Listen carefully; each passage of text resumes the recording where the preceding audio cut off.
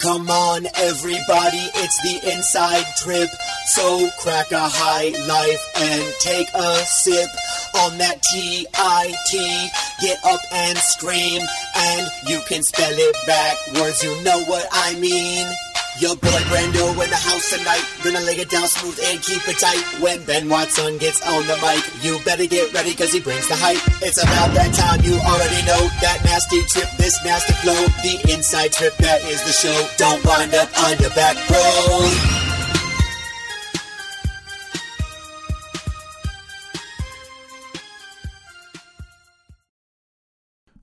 What's up, wrestling fans? We are back, episode number 110 of the Inside Trip Wrestling Podcast. My name, Brandon Olinger. You can call me Brando. Join with me, as always, my man, your man, everybody's number one fan man, Ben the Law Watson. What up, Ben? What up, what up, what up? Well, you know what's up is it's Monday. We had a lot of great wrestling going on this weekend. Ohio State got their little rear ends whipped up by Iowa, but then they came back and they put it on Minnesota. They're looking pretty good now. They did, and they did win 3 matches against Iowa, which I predicted the 3 guys to win. What a good weekend of wrestling, man! What a good weekend. How about Sammy Sasso? Sammy Sasso, I tell you what, he's put himself back in the conversation for a title contender. He kind of fell off a little bit with some early season losses, but he is back. I expect him to be ranked number 2 in the country when we wake up tomorrow morning, and I think that's great. Yeah, I agree with you, man. I couldn't agree with you more. Sammy Sasso had a great weekend. Look, his style is extremely unorthodox. I didn't see a lot from him this weekend creating his own attacks, which kind of makes me nervous come March. But, look, it's anybody's ball game come March, so he's just as much in the running as anyone else in that weight class. And he's a freshman, so I can only see him getting better even throughout the season. Fair point. Great point there.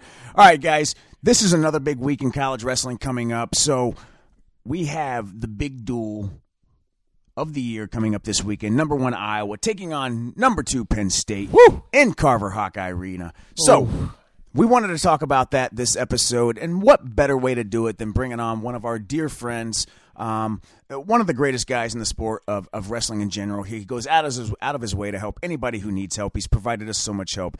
That's Jason Bryant. I don't know, Ben. Yeah, no, I mean, it's great to finally have Jason Bryant on the podcast. We've talked about this before. When we first got our start 109 episodes ago, it was Jason Bryant who was reaching out to us and providing us with advice and providing us with guidance on how to get this thing off the ground. He's been nothing but a friend to us. Always, says hello when we see him. Really excited to finally have him on the podcast. And it was cool. We got to hear some of his old school stories. Jason Bryant, he's Mr. Storyteller. He's got some amazing stories about the sport. He's been covering it for so long.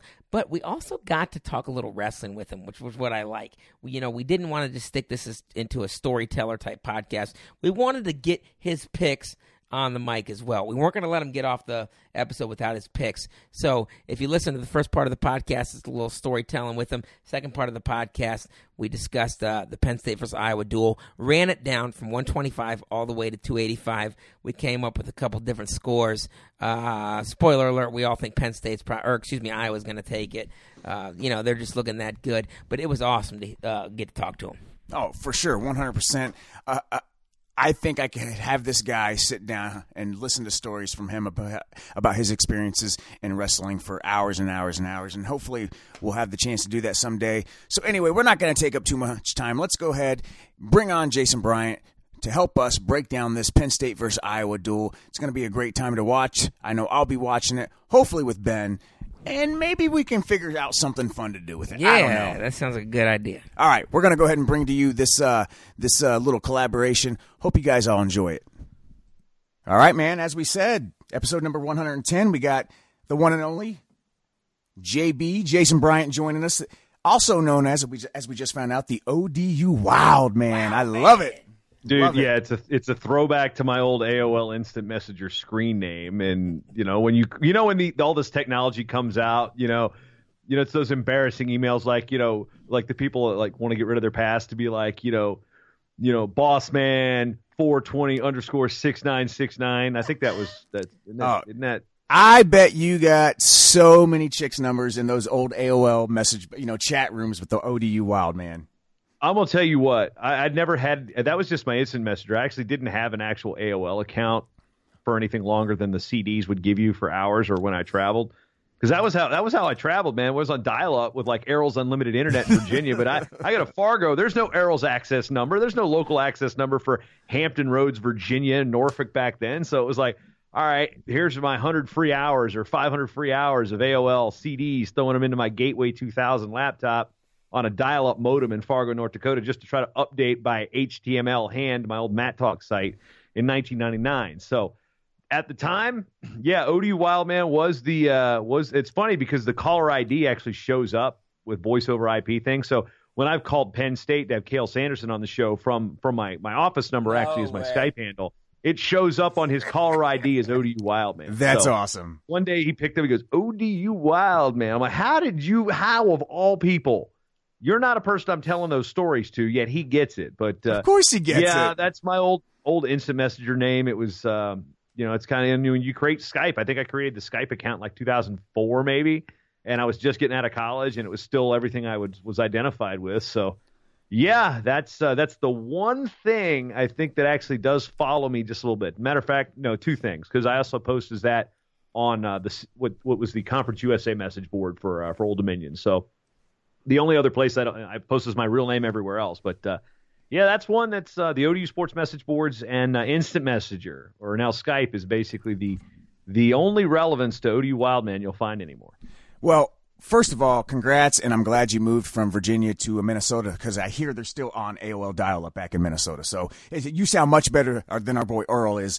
Dude, Sounds screw that, man. I'm on gigabit, man. I'm on gigabit now, man. I'm going to run a speed test right now. I'm like 800 down right now in the middle of a neighborhood. They're streaming Disney Plus all over the place. My kid's got 2 tablets, and my wife's streaming who knows what upstairs. Crazy. I don't even know what any of this means. I understand. 800 down's nuts. I'm at 800 down's down. nuts, yeah. I need 35 up because, we'll get to this in a minute, but I'm doing some more video out of the studio here, the Speakeasy Studio. I haven't quite come up with the name of it. I always fancied myself calling it like the Monarch Speakeasy, because of, Old Dominion, where we went to school, Monarchs, Kings of the effing Jungle.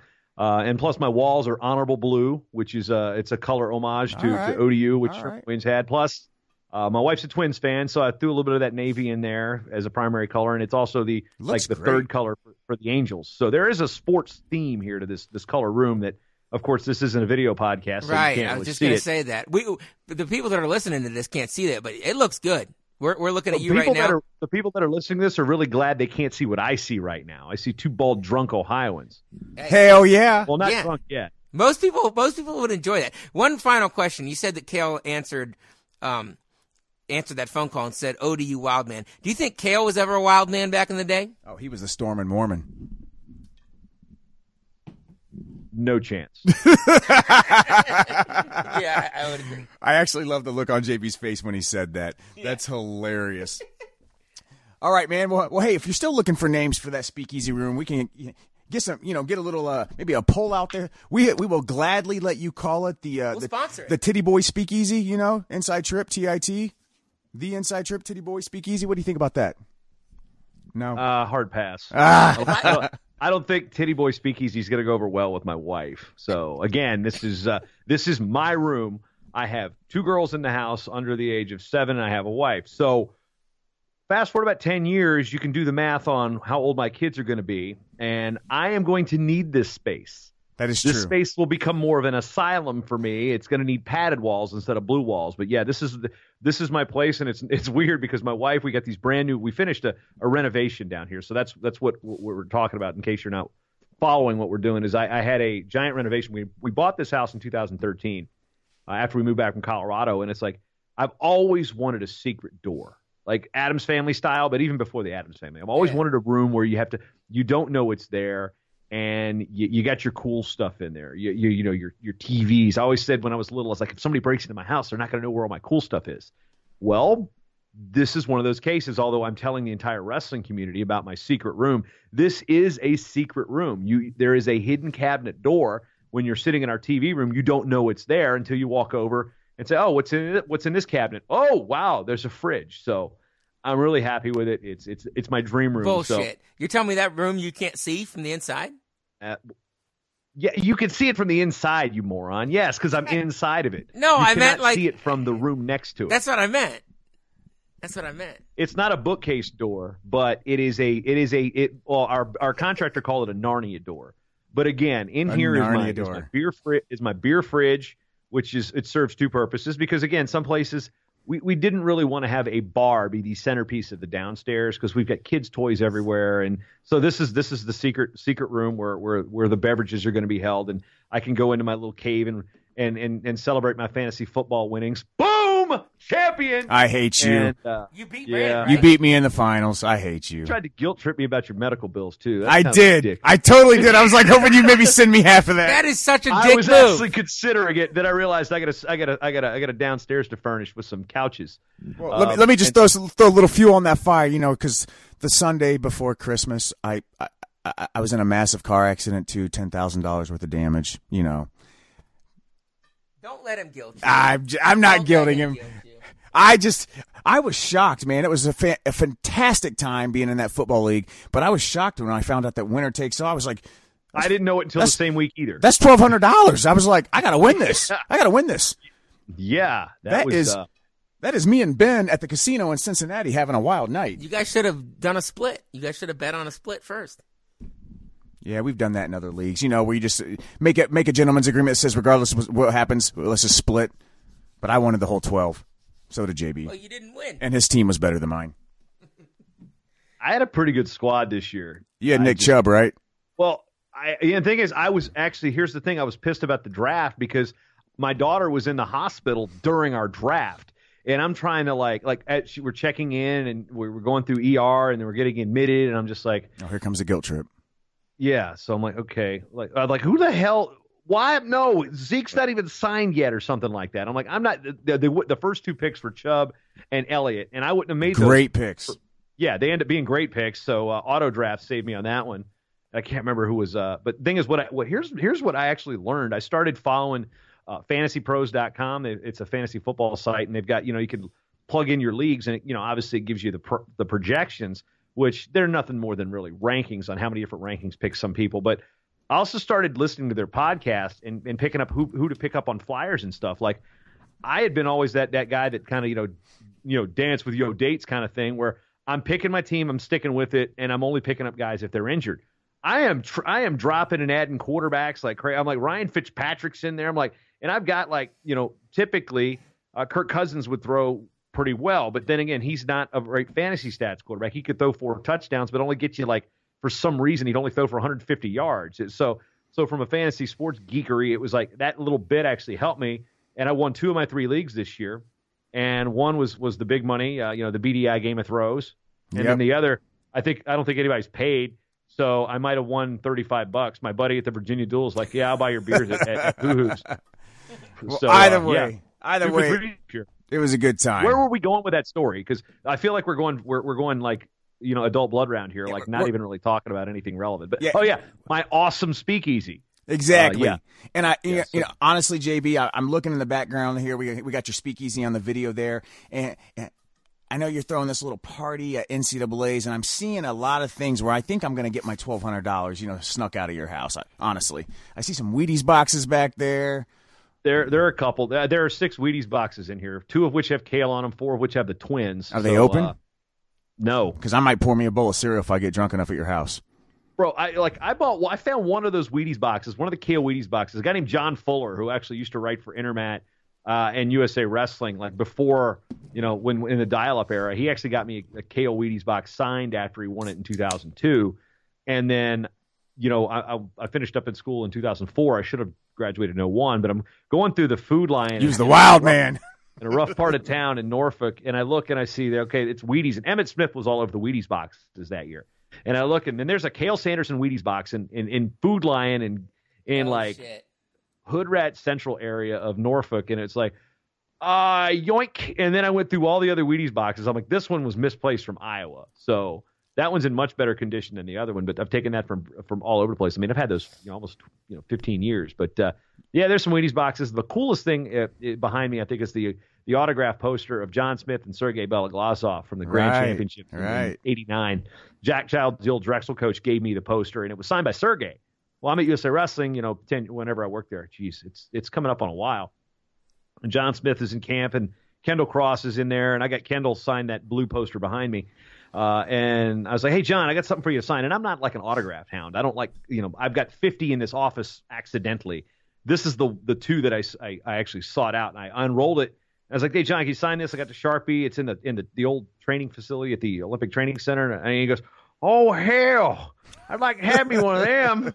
So I got a professional photocopy. I sent one to the Gable Museum in Iowa. I sent one to the Hall of Fame in Stillwater. And then I sent one to John W. Smith, Gallagher Iba Arena. So he's got a copy, but I've got the original. That's probably the coolest piece of memorabilia I've got. But again, back to my wife having a seizure when she walks in here, because I just got walls of shit. And we shared an office before I see that. This renovation. So it's like, yeah, she would have like her one picture of like her marathon finish, which I've attempted to, and I have not finished either.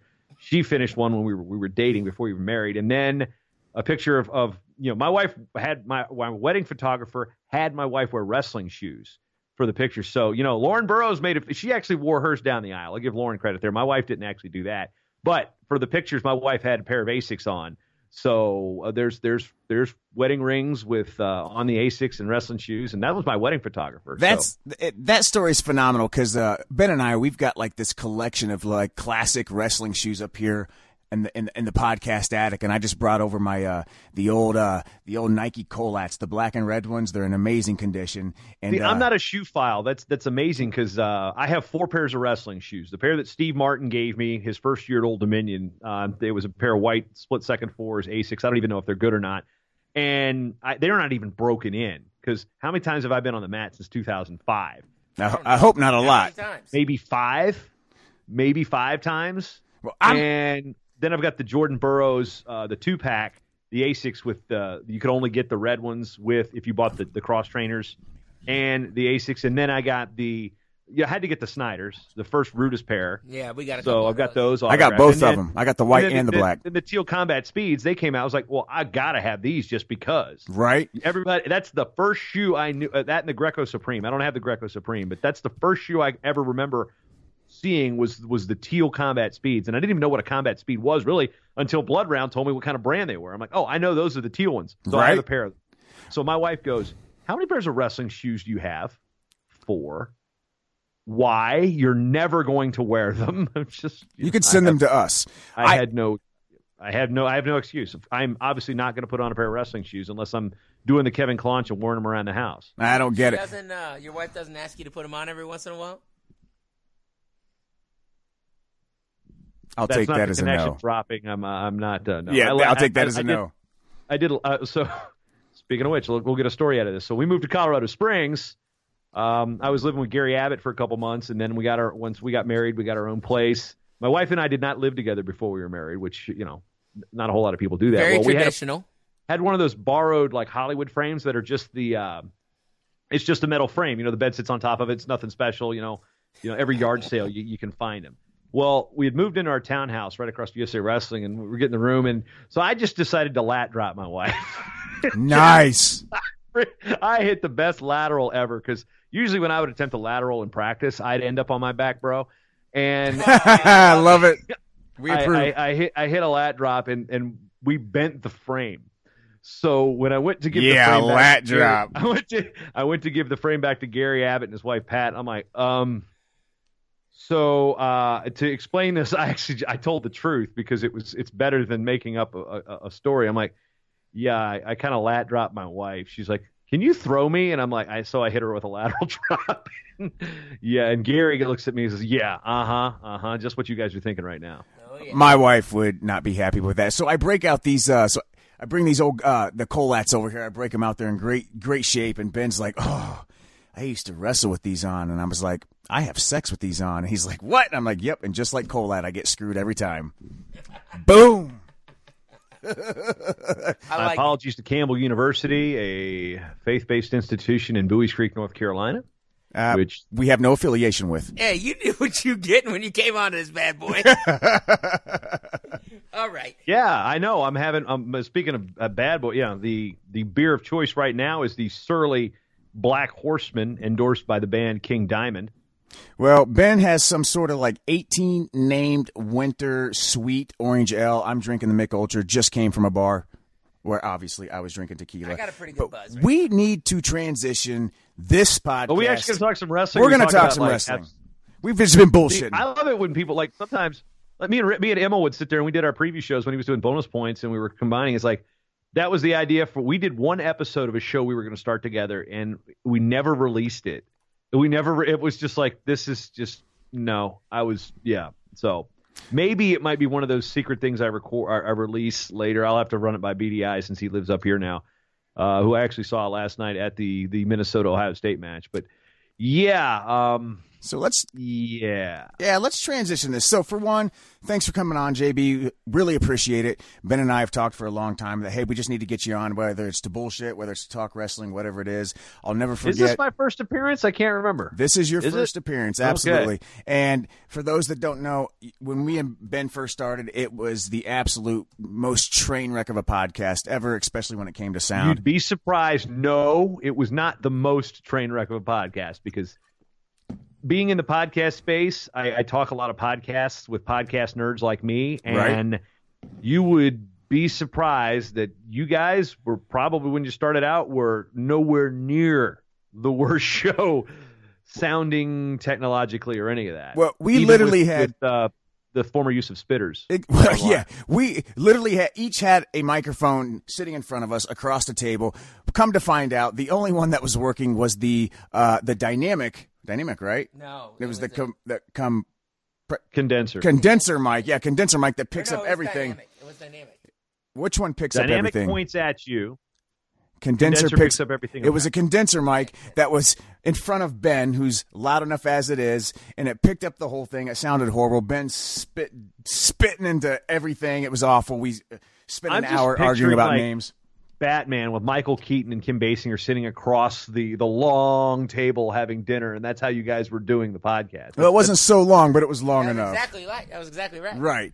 But anyway, you gave us a lot of help back then on how to set things up, improve our sound, all that good stuff. We've said multiple times we really appreciate it. So we really appreciate you coming on to talk some wrestling with us. The big thing going on this week is the fact that we got the number 1 versus number 2 duel in the country, Penn State versus Iowa. Both teams coming off some impressive wins this weekend. Iowa dominating Ohio State, Penn State squeaking by a Nebraska team that put up if they had put up a better fight in some matches, I think they would have came out on top. So we want to talk a little bit about Penn State, Iowa. But first, before we get started into that, you're starting to venture out a little bit. I've seen some things, specifically you on the Rudis podcast. Can you just give us a few comments on how that came about and what the plan is? Yes, I've been recruited by the great state of Ohio, apparently. It's an amazing state. Yeah, it's a pretty good state. Although I'm not really sorry, boys. One of the worst experiences I've ever had in my life was in Dayton, Ohio. That's where we live. Yes, What? I know that. Why was it so bad? What happened? 1998 women's basketball regionals. Old Dominion was the number 1 seed and lost to North Carolina at UD Arena. Oh, that's right next to where we're at right now. So basically, your whole experience was based on the outcome of a girls' basketball Plus, game. I was 18, didn't even have my fake ID wasn't. I don't even know if I had it. I don't even know at the time. But yeah, I did not enjoy my drive to Dayton as the number 1 seed and then have to drive back home. I still curse Summer Erb, the NC State women's basketball center that year. See, this is where you went wrong. You said 1998, right? Yeah. And you were 18, right? Yeah. That was the same for me. 1998, 18, just graduated, and I actually had a job at a bar in the historical famous Oregon district. If we were friends, man, I could have had you hooked up. It would have worked out great. Yeah, I mean, we're not friends now, so it's not like it would have helped me then either. Oh. Burn! Anyway, so back to our thing. So what's funny, this whole thing started really weird because it was funny because it's like when I hear a wrestling podcast and I feel like I don't want to sound like I'm like mansplaining things. You know, it's like when, I feel like I'm not going to portmanteau this, but podsplaining, whatever, mansplaining. Like whenever I hear something and I feel like I can help somebody, it will be unsolicited, but sometimes I'm like, hey man, like what you're doing, and just tweak here. I notice it sounds like you're doing this or you're doing this. And usually that's met with a pretty good response. Like you guys, it was kind of the same thing. And we knew we were awful. Telling Tommy and Kevin, hey, you might want to stop uploading the WAV file because that's a gig and it's sucking my data. So you did the same thing for us as well. Yeah, once they figured out the MP3, it was much easier and people could listen more. But so the announcement came. It was right during the drama with Willie and Flo. And then Willie kind of outed that Ben was going over to FRL. Right. And so, of course, I've known Matt Dernland for a long time. And it was completely, innocent in terms of, no motive or anything. I just text Dernland. I'm like, because I'd helped them set some things up with picking Spreaker as a host and things of that nature for their shows. And I'm like, what's this mean for the show? Just kind of, wanting to know what's going on. And he goes, well, looking for a new co-host. Are you interested? And I said, no. It's like I got a lot of stuff on my plate, man. And then a couple conversations happen, and at the time I was sitting there, what am I going to do with short time shots? Because as much as I like doing the daily thing, it just wasn't. It was taking time away from my family at nights, kind of like you guys are right now. Well, tell your wife I'm sorry. I'll make it up to her when I'm out in Minnesota. So she is going to be nowhere near this place when we're over here in Nashville. She's going to have my hotel room downtown. But anyway, so what's the room number? I just start 12. So we were got the operator's number. It's 0. I messed that joke up. So I'm just texting Matt back and forth, and there's some discussions come up, and apparently the Rudis folks are looking at me. It's like, well, we've talked about it, and we think you were kind of our target for a co-host, and we worked on some things that made it worth both of our whiles. And I'm like, all right, let's do this, and we're recording. Just to give a little backstory on how that works is we record Monday and Tuesdays, and then they've got a video team that puts the video together for their YouTube channel, which has over 10,000 subscribers. So it gets some reach there. And, the podcast is probably 2-3 days behind, which is strange because I don't have to do any of the editing for this show, which is so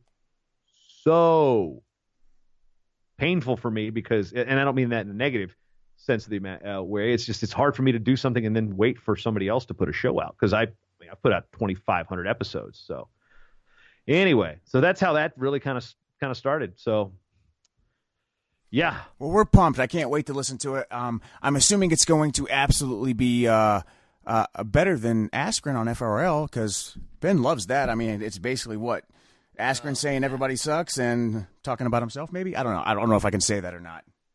Like I said, there's a lot of things that I have had a hard time consuming, and it's not like I listen to that show, and I will chime in after my kids go to bed or kids go to school, get on the bus and such like that. So it's one of those things where I'll listen to it if I've got time in the morning, but overall there's 70 something podcasts out there in wrestling, and I subscribe to all of them. I can't listen to all of them. I mean the stuff Ryan Warner's putting out right now is just filling up my feed with how wrestling changed my life. Great show, by the way, if you haven't listened to it. It's one of those things that's just like, man, there's so much content out there to consume, in addition to the, 100 or so episodes of other things other than wrestling that I listen to. So anyway, by the way, yes, I do love the talk, by the way. Yeah, that's what I was saying. I was just saying. Did somebody text the wrong person? No, Is that what happened? No, I was sending you. I was like, this is great. Like, we've had podcasts with guests where it's literally like having to pull stuff out. And I love this because you've been around the sport for so much and so many different people. I love the stories, and this is what we need. This is what we've wanted. I got a question for you, JB. What do you, Old Dominion beat Slippery Rock, by the way. They did. What do you prescribe as the reason? Because there's a lot of wrestling podcasts out, right? I mean, you kind of started wrestling podcasts. Blood Round came along, and then some other individual podcasts came along. But now it seems like it's just kind of expanded, and there's a lot of people. Do you think that it's mainly because of the access and the ability for people to do podcasts, or why does wrestling now all of a sudden got the attention of the amateur fans with regards to wanting to put out podcasts? It used to be so. If you listen to iHeartRadio, and they just had an awards, and they said podcasting's 10 years old. Well, they're full of shit. Podcasting is going on 16 years, and it used to be kind of a tech nerds game. A lot of the original podcasts were tech shows about tech news and things. Leo Laporte, This Week in Tech, kind of grew his business out of that. And basically it was like the first 40 podcasters all knew each other personally. And it was strange. So now as we got to, developing the shows, and I remember with Wrestling 411 when Kyle Klingman and I were up here, we're looking at 11 years ago, and we were releasing this stuff, and we call it the audio archive. And then I looked on the Wrestling 411 site, which we kind of loaded the content, but we didn't build. A guy named Peter Meister actually set it up. I remember his name really well because he was super smart and helped us out with the technical side of things that year. And I was like, wait, whoa.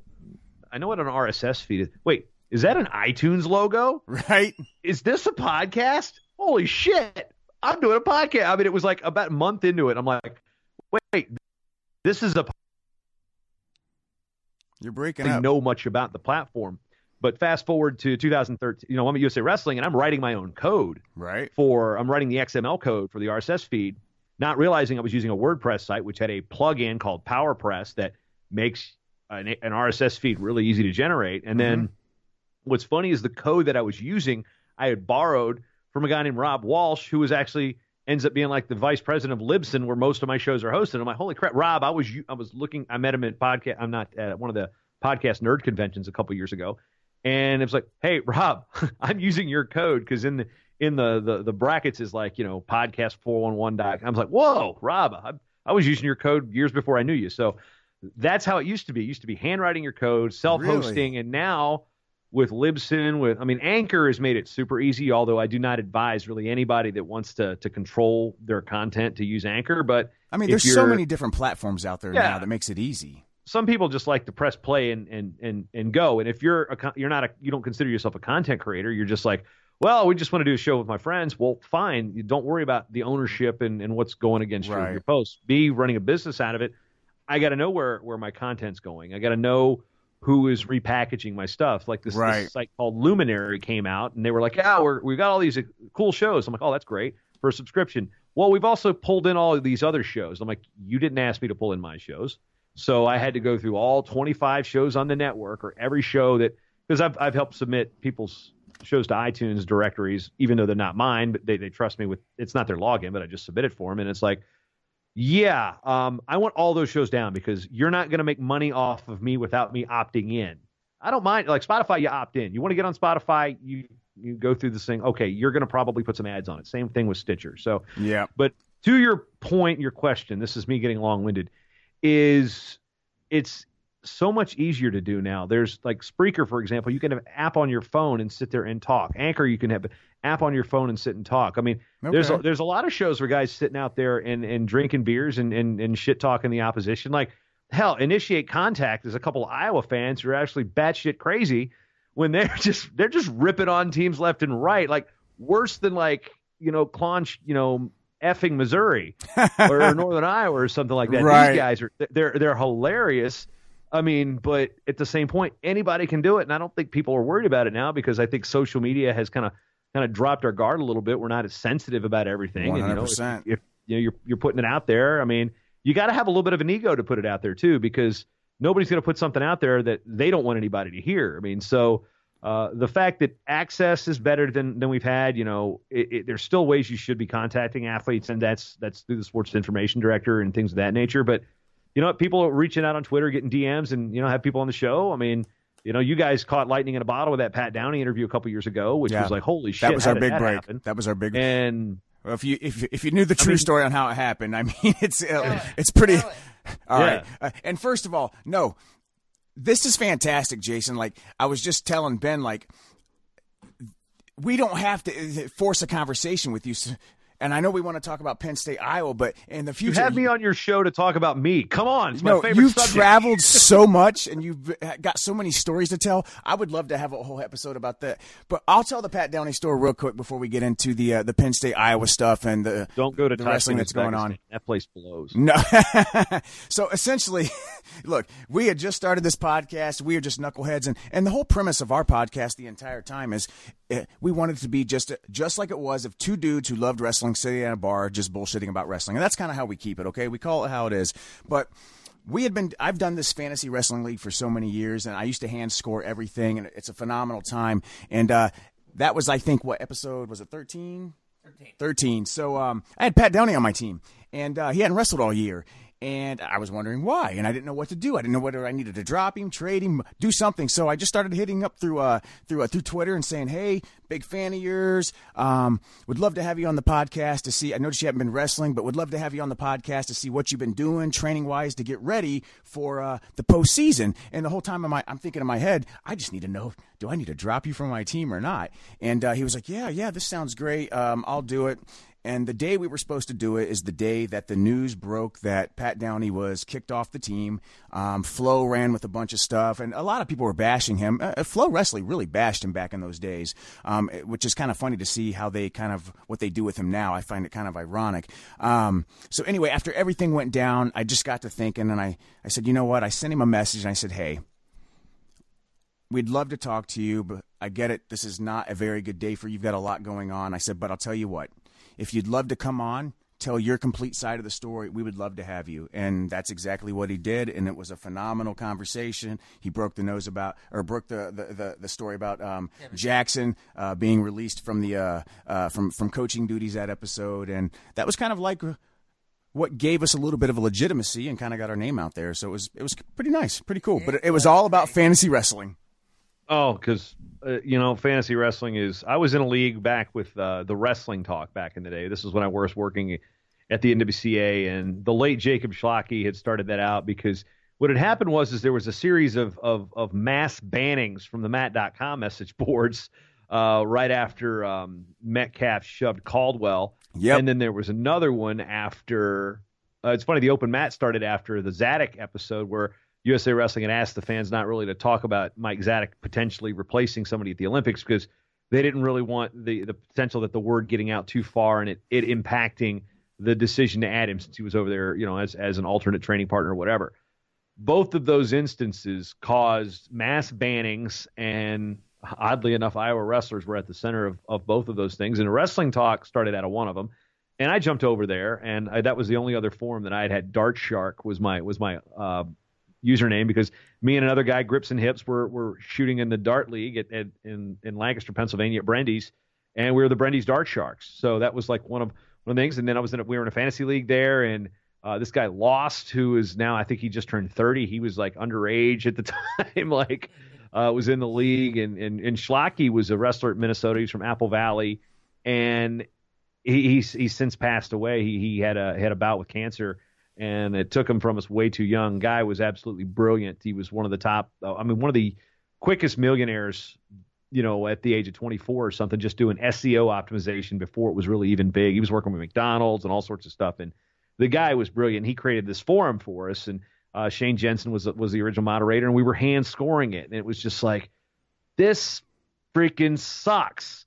Because it was like, and then, Herb P., Russell Payton, he has since passed on too. He was another of these old guys that he would make so many freaking trades. I'm like, dance with your dates, yo.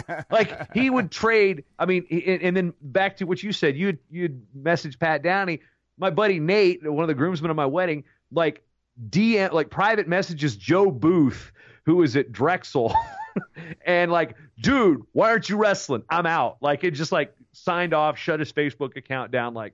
The last thing I did when I shut down my Facebook account was yell at Joe Booth for being a shitty fantasy wrestler. We literally had a guy in our league back then who had Ronnie Bresser on his team when he was with Oregon State, and Ronnie Bresser wasn't wrestling, and he kept texting Bresser because I think he sold Bresser a pair of wrestling shoes at one time until finally the SID sent our guy a message that said, "Would you leave our wrestler alone?" So that's how it all got started. Let's transition. When the SID gets involved, it's usually not going to be It's good. not going to be good. Not at all. So anyway, and one more thing I'll add. I'll never forget, too, when we got started, I was like, JB doesn't say much to us. I was talking to Clonch, and Clonch said, he really doesn't take podcasts seriously until you get to 30 episodes. And that was my goal. I was like, we are getting to 30 episodes, and I'm going to say, Jason, take us seriously. Seriously as you could take a couple of idiots like us, but you know what I mean. Well, I mean, Blood Rounds, their tagline was two idiots talking about wrestling until I helped them with their iTunes listing. It's like, hey, we just changed it to like just Blood Round Wrestling Podcast because it would cut it off at Blood Round Wrestling two idiots, and then that would be as far as it goes. Pretty accurate description. That's so perfect, though. They shouldn't have Pretty changed accurate that. description. Oh man! All right. So listen, we fantasy wrestling. I mean, that's also a natural progression to talk about what I've got wrestle stats. I got Obrats and not Andre G. It's Greg. Greg, you're right. On short time this week, depending on how the Wrestle Like a Girl interviews go. But fantasy wrestling, it's something I cannot participate in because now I work for I get a check from the NCAA. They view that as gambling, even if there is no money involved. So just to kind of keep my keep the world of potentially career damning issues out there, I don't participate in fantasy wrestling. And but I bet your wife has it sucks because it made those seasons really fun to watch because I've always been somebody that paid attention to the small conferences anyway, which I felt was my advantage because, I mean, nobody knows that I'm going to pick up the 133 pounder from Drexel, 15 years ago because he's, a guy named Steve Middich. He's pretty good. Like nobody knew who that guy was in our league, and then all of a sudden, he ends up having a pretty good career. I'm like, yeah. I mean, I think I had Mitchell Polkowski from Northern Colorado on my team for 4 years, but there was a 2-year gap in between because he took his Mormon mission. So I had him as a key. I was like, I'm gonna pick Polkowski up again. So I mean, it's just one of those things that Kenny Hashimoto, another Northern Colorado guy, I think we had because he's a judo guy and pinned a lot of people. So I do miss my fantasy wrestling days. But I bet can't do that anymore. I bet you do. All right, so let's transition this. So first question I want to ask you, what do you think of Iowa's resurgence this year? So do you think it's good for the sport of wrestling? Do you think this gets people exciting? Do you think people want to see Penn State get knocked off and see Iowa kind of take over? What are your thoughts? Well, I mentioned this on the most recent Rudis podcast again, and I had this conversation last night. This is the most enjoyable Iowa team I have seen since I've been watching college wrestling. And I got to put a qualifier on that because I didn't start going to the NCAA championships until 2002. So I did not see those hammer teams of the 90s because I didn't even know what wrestling was until 1995. Really? So, yeah. Sophomore year in high school is when I saw my first match. Junior year, I'm getting the crap beat out of me. I don't know why I decided to walk in the wrestling room, but I did. And, in looking at the team, it's like you've got they're not robotic. They are – it seems like they're allowed to wrestle their style. I'm not inside Tom and Terry Brands' head in terms of how they coach their wrestlers up, but it's just there's a sense about this roster of guys that they have that is really enjoyable to watch. I don't want to say the fun word is thrown out so much, but this is a fun team to watch because who doesn't like watching Austin DeSanto score a crap ton of points coming right off the mat after Spencer Lee gets a first period. First period tech falls used to be unheard of. And now it's like Spencer Lee's got to have the record of that by the time he's done. 4-point near. I don't know. There can't be a record because nobody's bothered to keep that record because it was so rare. I mean, I saw one. Yeah. No, I was just saying 4-point near falls have a little something to do with it. I think a little bit. I mean, yeah. I mean, 4-point near fall had something to do with Roman Bravo Young and Ridge Lovett going from a 1-point match to a major decision. That's a good point. I mean, that's a great point. I mean, look, Austin DeSanto, Ben and I just watched Iowa whip up on Ohio State. Iowa winning 7 out of 10 matches. Austin DeSanto put up a score against one of the top recruits in the country that the Hawkeye football team struggles to put up scores like that on a regular basis. That's impressive. And I think you're right. I think Iowa football wasn't terrible. It wasn't terrible this year. I mean, not this year, but you get the gist.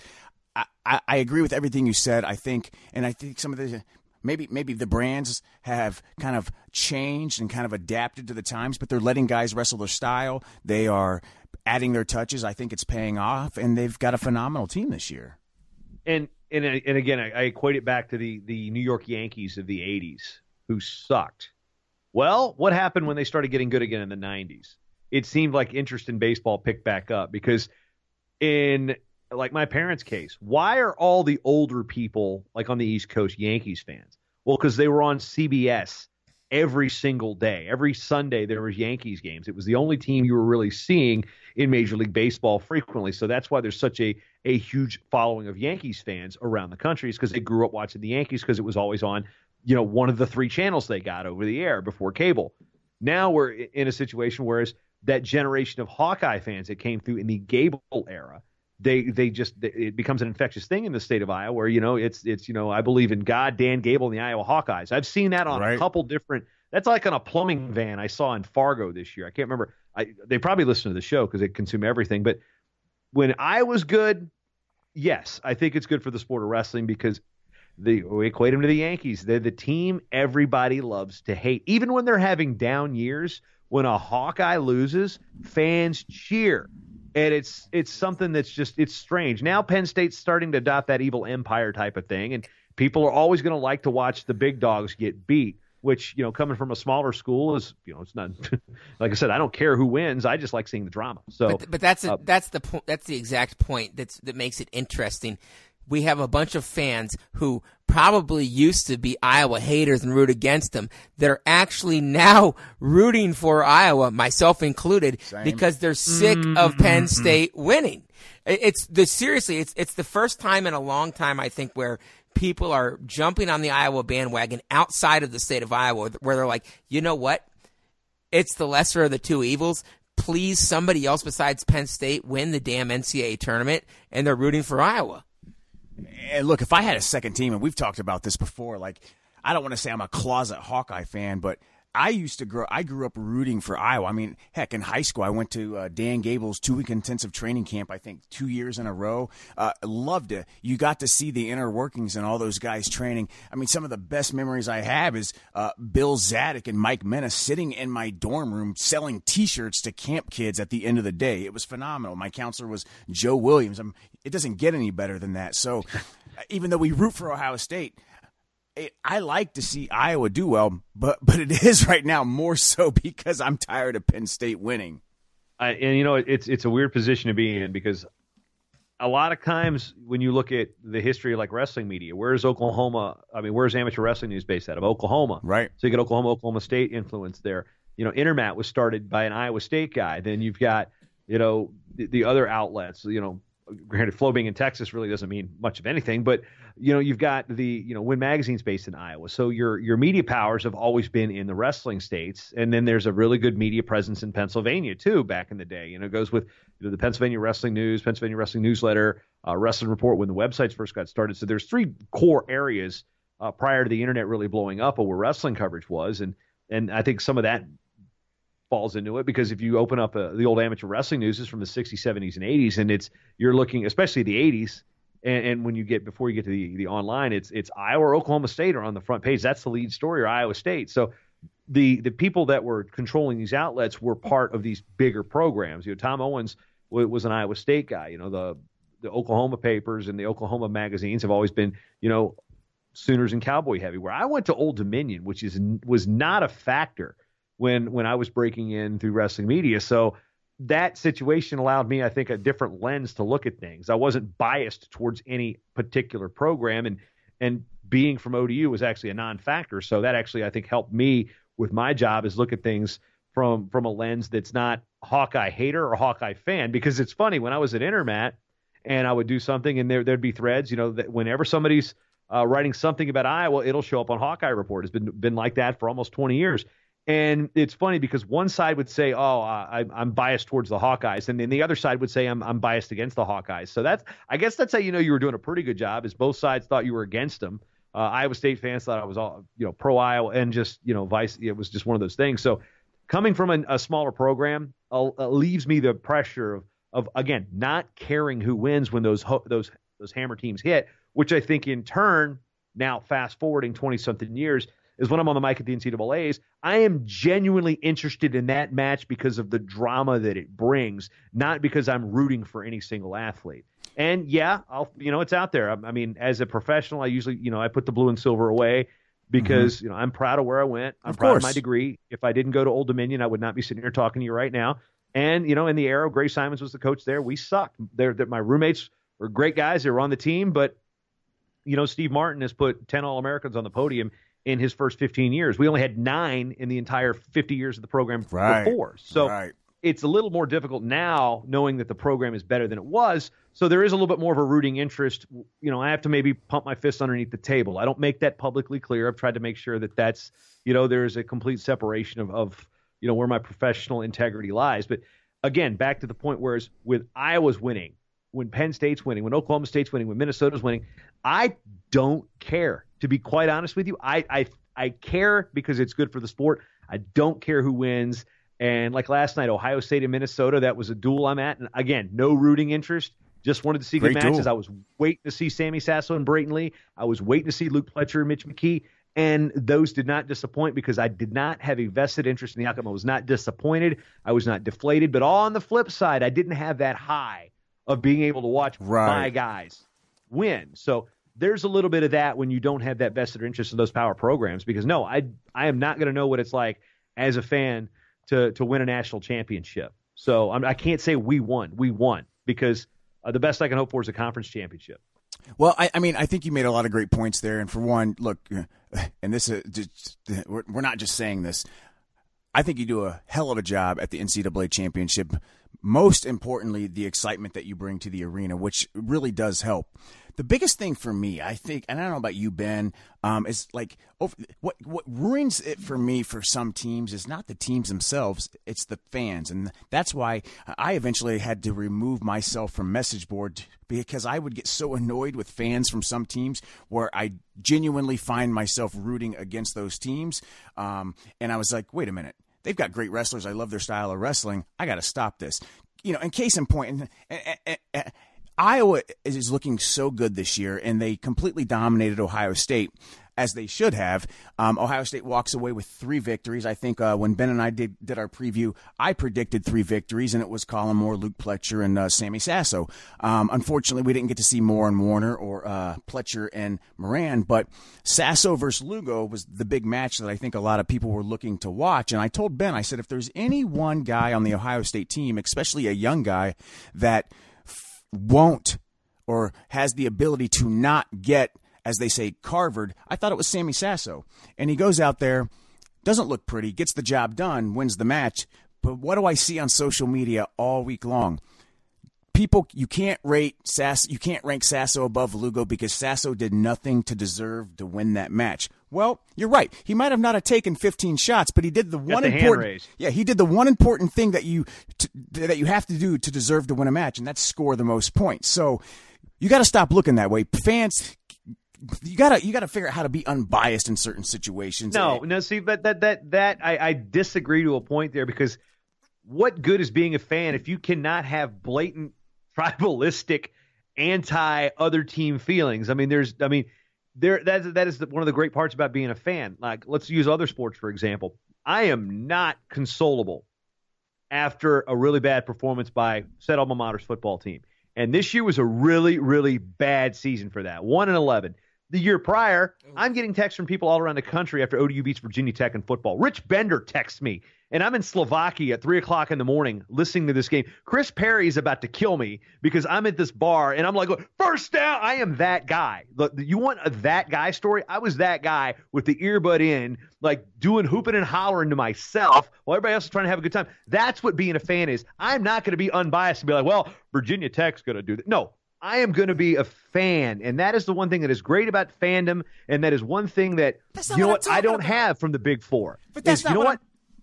But thing is, to be unbiased and say Sammy Sasso didn't take a shot, okay, you might be looking through the rose-colored glasses a little bit. I talked to Sammy Sasso directly about this last night. He goes, Lugo's head-hands defense was so good, I could not penetrate, and when I tried to take a shot, I knew he was going to hit me with a go-behind, so I had to play the match the way it is. He knew it was there. He knew it was there. And Ben and I, we talked about that when we watched the match. We did. Well, and I think that the one thing that Brandon and I have that it's a little different than other people, and I guess this is tooting our own horn, is that we lack have of hair follicles. Yeah, we have terrible hair follicles, but we also have the ability. Look who's talking. Oh, mine's going away. I'm losing mine.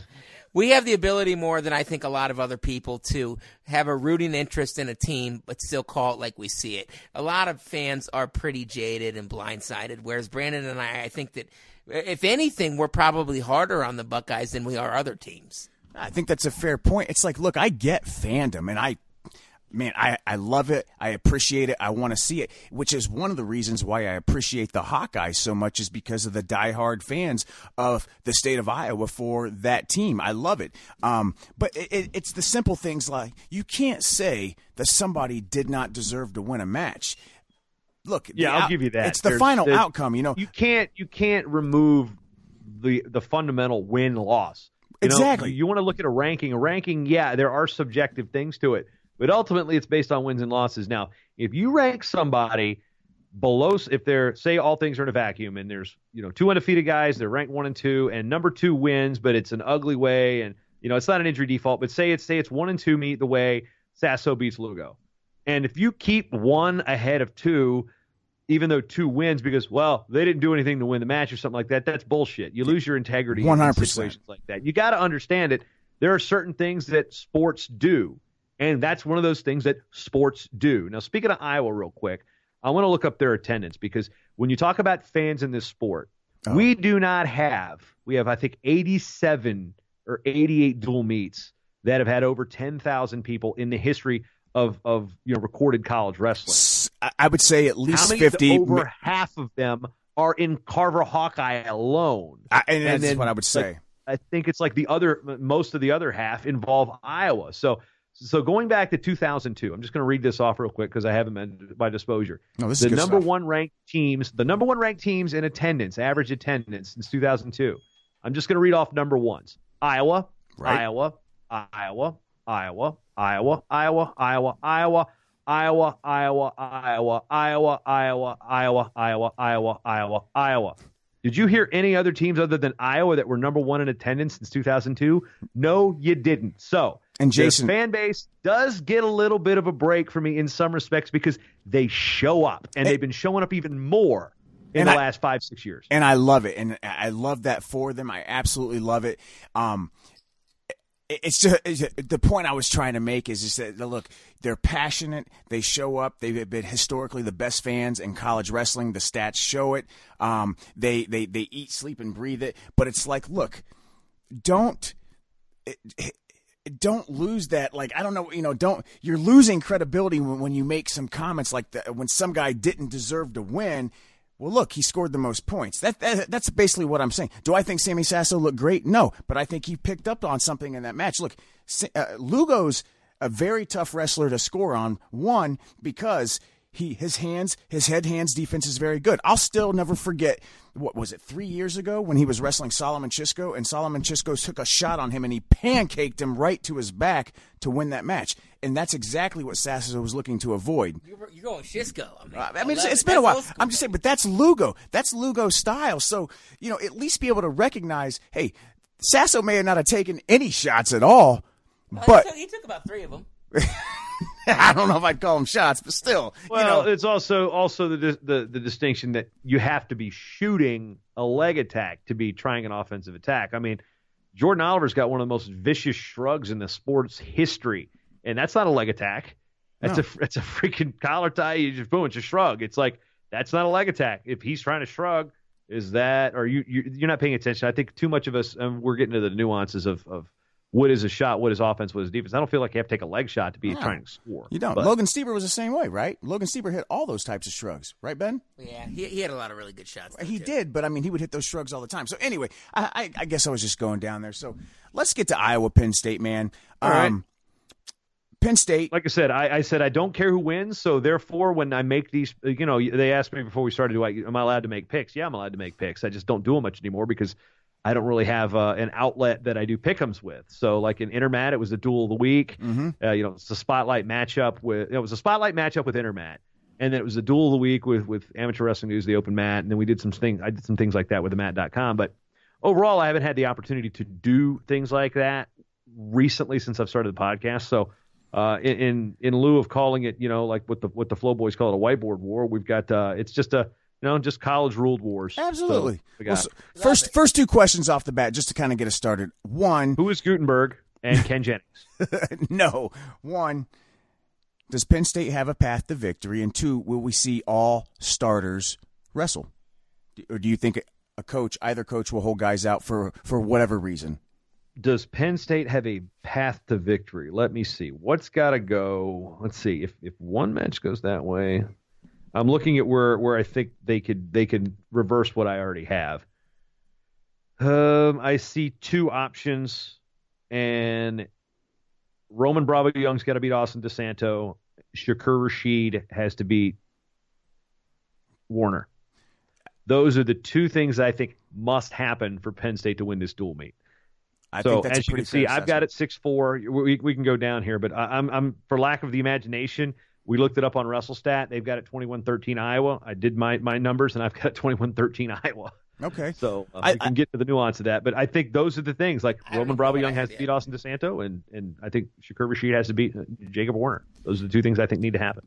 So I haven't added up mine yet either, but because legally you don't need to do math to be a lawyer, right? Right. My guess is that I'm guessing that Penn State's got to win 84 too. I don't know. Maybe. I've got that one. Yeah, that's one. Yeah. That's so. Let's start it out. I guess I'll go first. Fuck it. Why not? It's Brandon Meredith versus Spencer the Lee. F-bomb. That means he's serious business. He's going to throw the F-bomb out there talking about Spencer Lee. Going out on a real limb there. Hey, I'm going to give Lee 6. And Jason, I did want to ask you this question, before you get. Obviously, the pick is going to be Spencer Lee, and it's either going to be 5 or 6. Anybody that says differently is probably. We'll just leave hanging it out at with that. the old wild man. Most likely. Exactly, but when it comes to Spencer Lee, where do you put him in the upper echelon of the all-time greats of college wrestling? Accomplishments aside, right now, his approach to the sport. What he's done in his first 2 years, what he's doing this year, what he did at the senior nationals, those types of things. What are your thoughts about Spencer Lee and when his career is finally over, where he will stand in that upper echelon of the all-time greats? I mean, from a national standpoint, yeah, he's got some stuff, but let's also think he doesn't have a Midlands title, and I'm pretty sure, as I'm right, he doesn't have a Big Ten title either. So, okay. That's true. That great points. So, he's so freaking fun to watch. But again, we're having pitch counts now. It's a different time. We're not having, people going 50-0. I mean, the match numbers that we're wrestling now are significantly less than they were 10 to 15 years ago. So don't forget about Keyshawn Clark over there at American University now. Ain't no pitch count on that boy. Now that you've learned how to pronounce his name, because I said it wrong at the Midlands one time. Teague Moore with the text Keyshawn, and as a Buccaneers fan, that's not one I'm gonna be able to screw up. Oh, you went Kazan, didn't you? We did Kazan forever too. Yeah, it only took me one time to say it wrong. No, we never got it wrong on the podcast. I'm not sure I agree with that take. Point being, I don't know. It's kind of hard to. You've got to see where his career pans out. So how many ones does he get? If he gets 4 ones, well, that's pretty simple to put him in the upper echelon. But right now, where were we at a couple years ago? Talk about Imar, who went 1-1, 2-2. Good point. I think there's enough of a roadblock right now for Spencer Lee. It's kind of tough to say. I think he's the class of the field. Rivera's up at 33, so we're not going to see that. But and pitching innings beating him. But Spencer Lee is going to go down. Always is. He's definitely going to be one of the. The thing is, you look at credentials you have to go through, and do you automatically put a 4-time champ, say he wins the next 2, above every other 3-time champ or 4-time finalist? So that's kind of a tough distinction to make. Naturally, you're going to say your top 4 wrestlers of all time are going to be the 4-timers. Dake, Cale, Pat Smith, and Stieber. Like, those are the top 4 that are always going to be number 1 through 4. Well, that's in the 4-year era, because there's, we can get on a side tangent about Utaki and the guys that didn't have, 4 years, the greats from the old days, that, things of that nature. But I don't know where he's at. If we still got 2 years to go, and a lot of things can happen. All right. So what do you think about his impact on the change of culture and the change of the development right now of the University of Iowa Hawkeye wrestling? I don't think it's overstated, but at the same point, I think that one guy can be fired up, but it takes the rest of the team to buy in. So it's a two-way street too. It's not like one guy comes in and changes the culture. Well, there has to be like-minded individuals. Maybe he's the one that's been the catalyst to help unearth that, in the mindset or the mentality of the team. So, the Spencer Lee effect is a very real thing. But again, I don't want to put its its hype train into full blast. But I think it's a legitimate factor in why this team's wrestling a lot more wide open and loose, and it seems like they're not as robotic. I think Spencer Lee is going to go down as one of the greatest college wrestlers of all time. And I think that he's going to win 4 titles, and I think that we're going to consider him maybe the second best, the second or third, depending on where you put Dake. Obviously, how many losses are you allowed to take to be an all-time great? That's another thing. Well, I think you could take as many losses as you want if you get it done at the NCAA tournament. So, now, granted, you're not going to say Spencer Lee is 12-10 going into the national tournament his senior year and then wins it.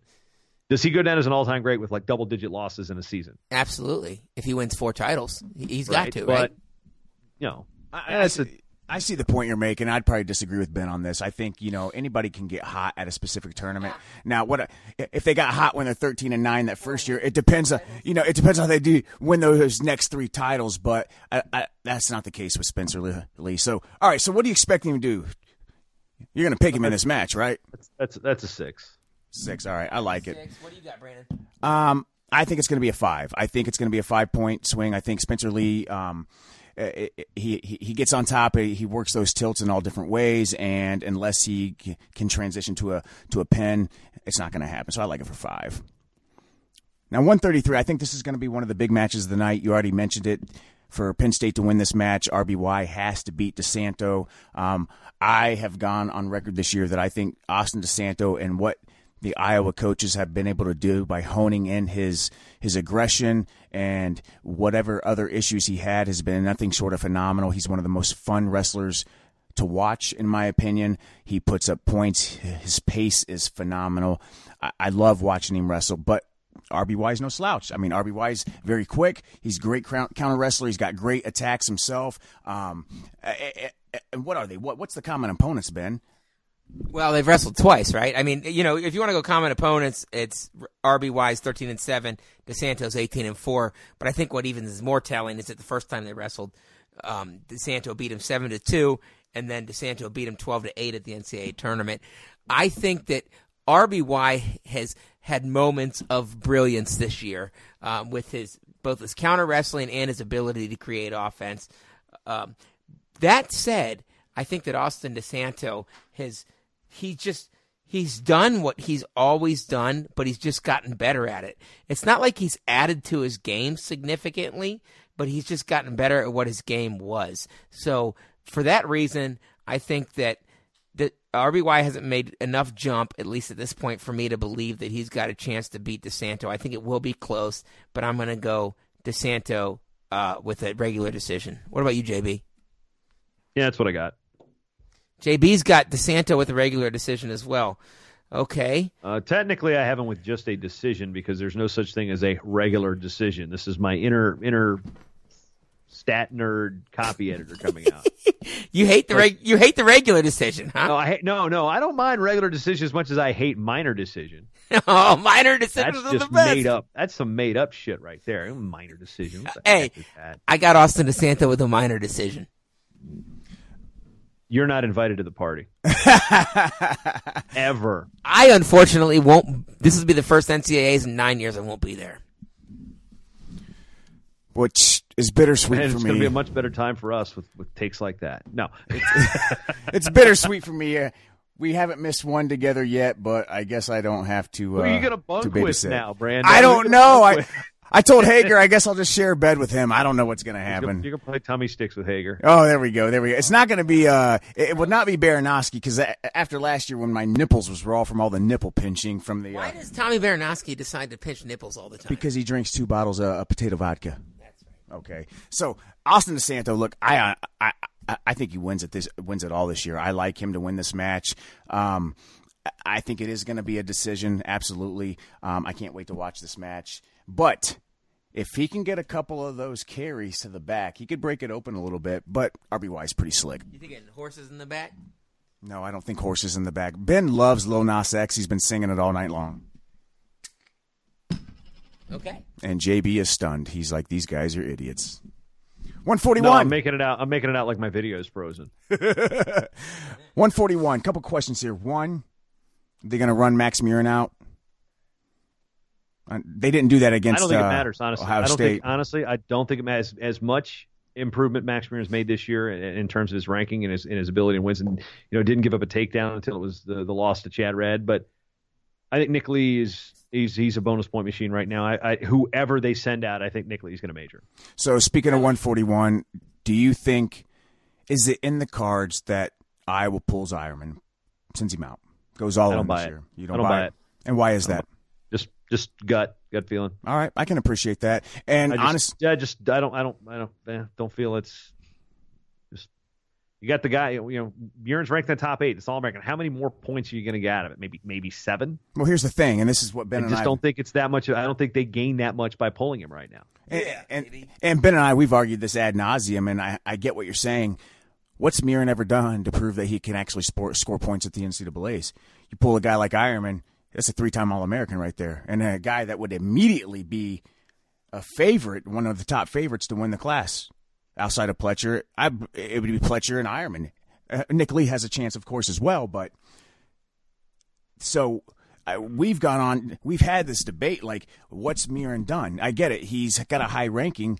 Is that because of the attrition of the weight class? Is that because, his best win is against a guy like Tristan Moran? Yeah, I mean, he made the round of 12 last year.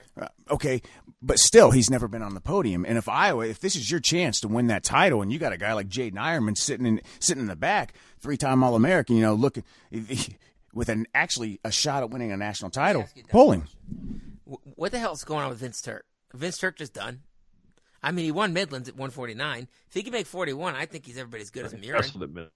He didn't win Midlands. He didn't win it? No, he did not win it. No. Well, that's Casual Guy Dave. named Lugo won Midlands at 49. I'm blaming Casual Dave because he texted me and said that Vince Turk did really good at Midlands, and what's up with him because he was going to pick him up. And I said, he's not even a starter. He did wrestle I think he did wrestle well at Midlands, but he was at 49. He didn't win it. Can he not make 41? Austin O'Connor went from Carolina, had to go right through the ladder of Iowa. Jaron Glosser, Vince Turk, Pat Lugo. That's right. He beat Turk in overtime. Now I remember. Yep. Yeah, Vince Turk did not win Midlands, man. Yeah, but I remember that. I just wanted to get your take on that because if I'm the Iowa coaches, this is the Iowa team this year. Look, don't even think about next year at all because next year's never guaranteed. You legitimately have a chance to dethrone Penn State and win the title. But if you're counting on a lot of points from 2 of your main cogs at 141 and 149, one's never been on the podium. The other one's been on the podium once with an 8th place finish. All right, those aren't guaranteed points. That's my thing. But if the match is Max Murin versus Nick Lee, yes, I'm taking Nick Lee. I think it's a decision, but I think Nick Lee's pace could definitely make it a major. I'm going Nick Lee 4. I put Nick Lee down for 3, but then I thought about it and realized how good he's looked, specifically against Chad Red. So against Chad Red on Friday night, he's always had really close matches with Chad Red. In fact, he lost the state finals one year to Chad Red when Chad Red won his 4th title. I think Nick Lee's actually, we all talk about how Pletcher's made a huge jump. I think Nick Lee's going to continue to make that jump as well. And I think he expanded that match with Chad Red, and I think he could do the same thing, if not worse, to Murin. So I'm going to go 4 along with JB. Brandon's going to go 3. He's going to be wrong. All right. Yeah, I am going to go 3, but here I'm going to throw this out there. 1, I don't expect Max Murin to wrestle. He didn't wrestle against Ohio State. They said he's tweaked up. If you're not going to wrestle Pletcher, he's banged up. I completely expect it to be Carter Happel, and at that point, I will take a 4 or 5 for Nick Lee. So just putting it out there. 4? Against Murin, no. Against Carter Happel, I'll take a 4. I'll go with 3/4. How does that sound? I'll take it. JB, kick us off at 149. Not really a whole lot I'm going to write home about on this one. This is one of those ones where I see Lugo with a 3, but I see it like an 8-1 type of one, or a 9-2. It's fringe bonus, but one of those things where Verclaren's going to hang in there in the end and not give it up. Don't look at the fall against Colin Purinton as an indication of how close this one could be. I don't see it being close in terms of the match. I can see it being closer than people expect on the scoreboard. Yeah, and I don't disagree with you, Jason. I mean, look, Verclaren wrestled against Ohio State last year in the duel when he went up against Micah Jordan. I think Micah Jordan beat him, 9-7 in overtime, sudden victory. It was very tight. Lugo is not a guy that goes out there and creates a ton of attacks himself. Don't tell Iowa that. He's a counter wrestler, all right?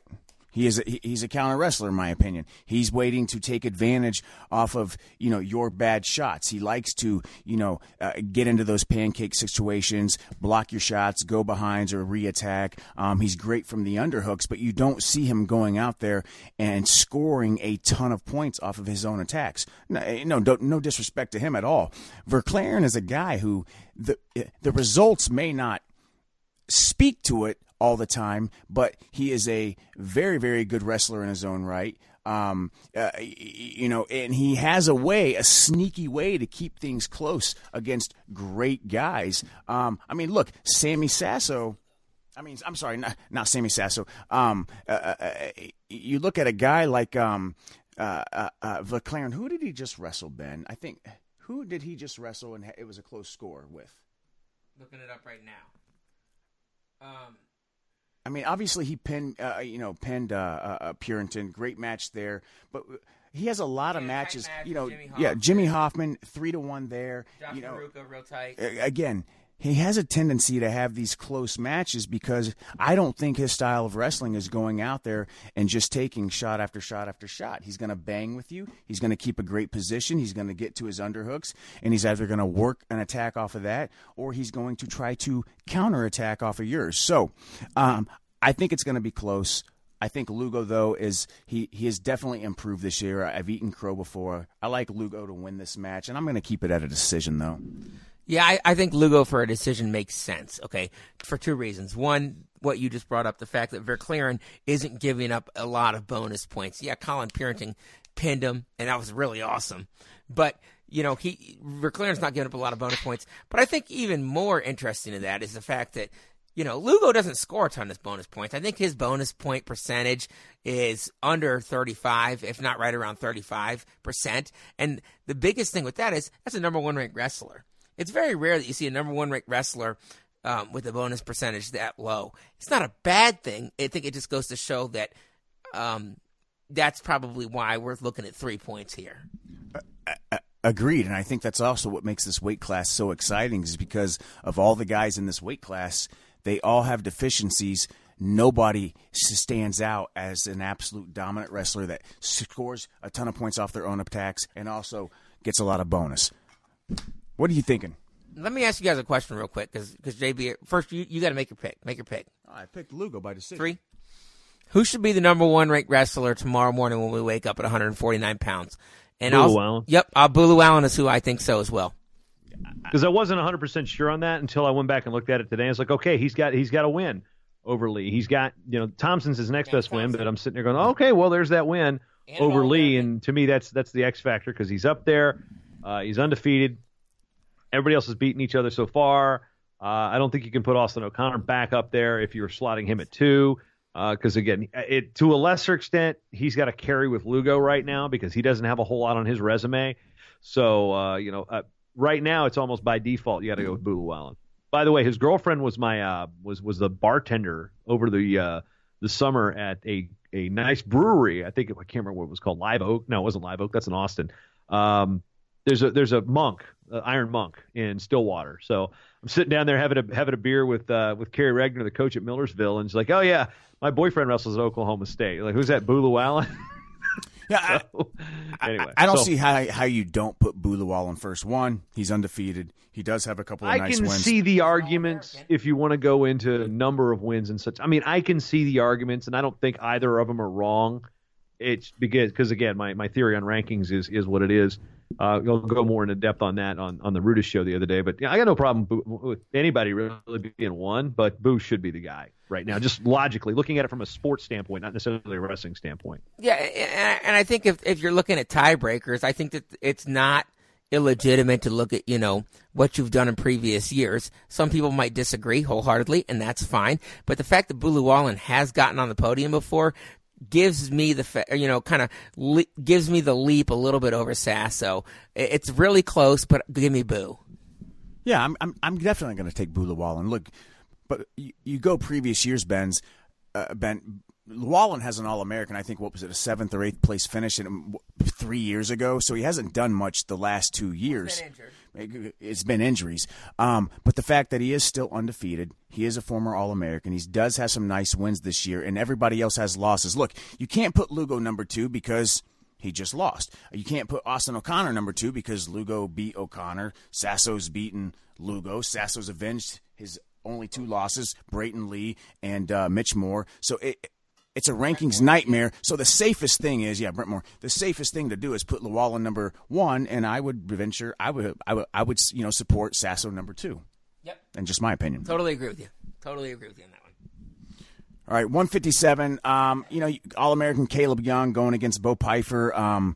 We've yet to see Brady Berge wrestle again this year after his first match where he competed against Lehigh. I think he beat Josh Humphreys. Nice win over Josh Humphreys. There's rumors out there that we won't see Berge back this year. Some say we might late. Who knows what's going to happen? Caleb Young looked. Caleb Young had a phenomenal year last year, especially when he fired off his attacks. And I think Brand said that all season long. They needed to get him to take more attacks, have confidence in his attacks. And when he did so, he won matches. Case in point, at the NCAAs, when he avenged, his losses to Ryan Deacon, when he beat, Deacon twice last year at NCAAs. The thing is that Caleb Young looks like he's cutting a lot of weight this year. In his match against Ohio State, later in the match, he looked like he was kind of sucking some wind a little bit. Not saying he's out of shape, but at the end of the day, he is wrestling Bo Pfeiffer. Pfeiffer's going to fight. I don't think Caleb Young is going to be able to do to him what Jason Nolf did to Bo Pfeiffer at the Southern Scuffle Finals last year, when it looked like Jason Nolf was offended by something Pfeiffer might have said at one point in time. But I like Caleb Young in this match, and I wouldn't be surprised if it's a major. JB? Again, I'm gonna stick with that 8-2 kind of decision in this regard. Again, it's gonna be on the fringe of a major, but I'm gonna be conservative here on this one because again, I just call again. I can't give you any technical analysis on it because I just feel like it's a gut feeling. Yeah, and JB, good old fashioned hunch. I like the hunch from the wild man. I think that, Jeez. Yeah, I agree with you. I think that it's a decision for Caleb Young.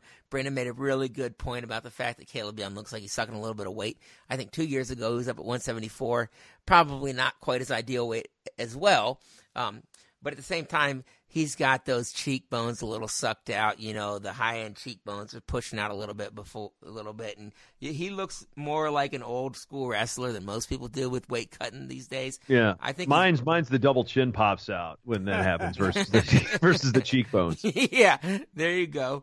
So I think that he's cutting a little weight, which limits him in his ability, his offensive ability, but he's managed it well enough to All-American last year, and give me him over Bo Pfeiffer by 3 points.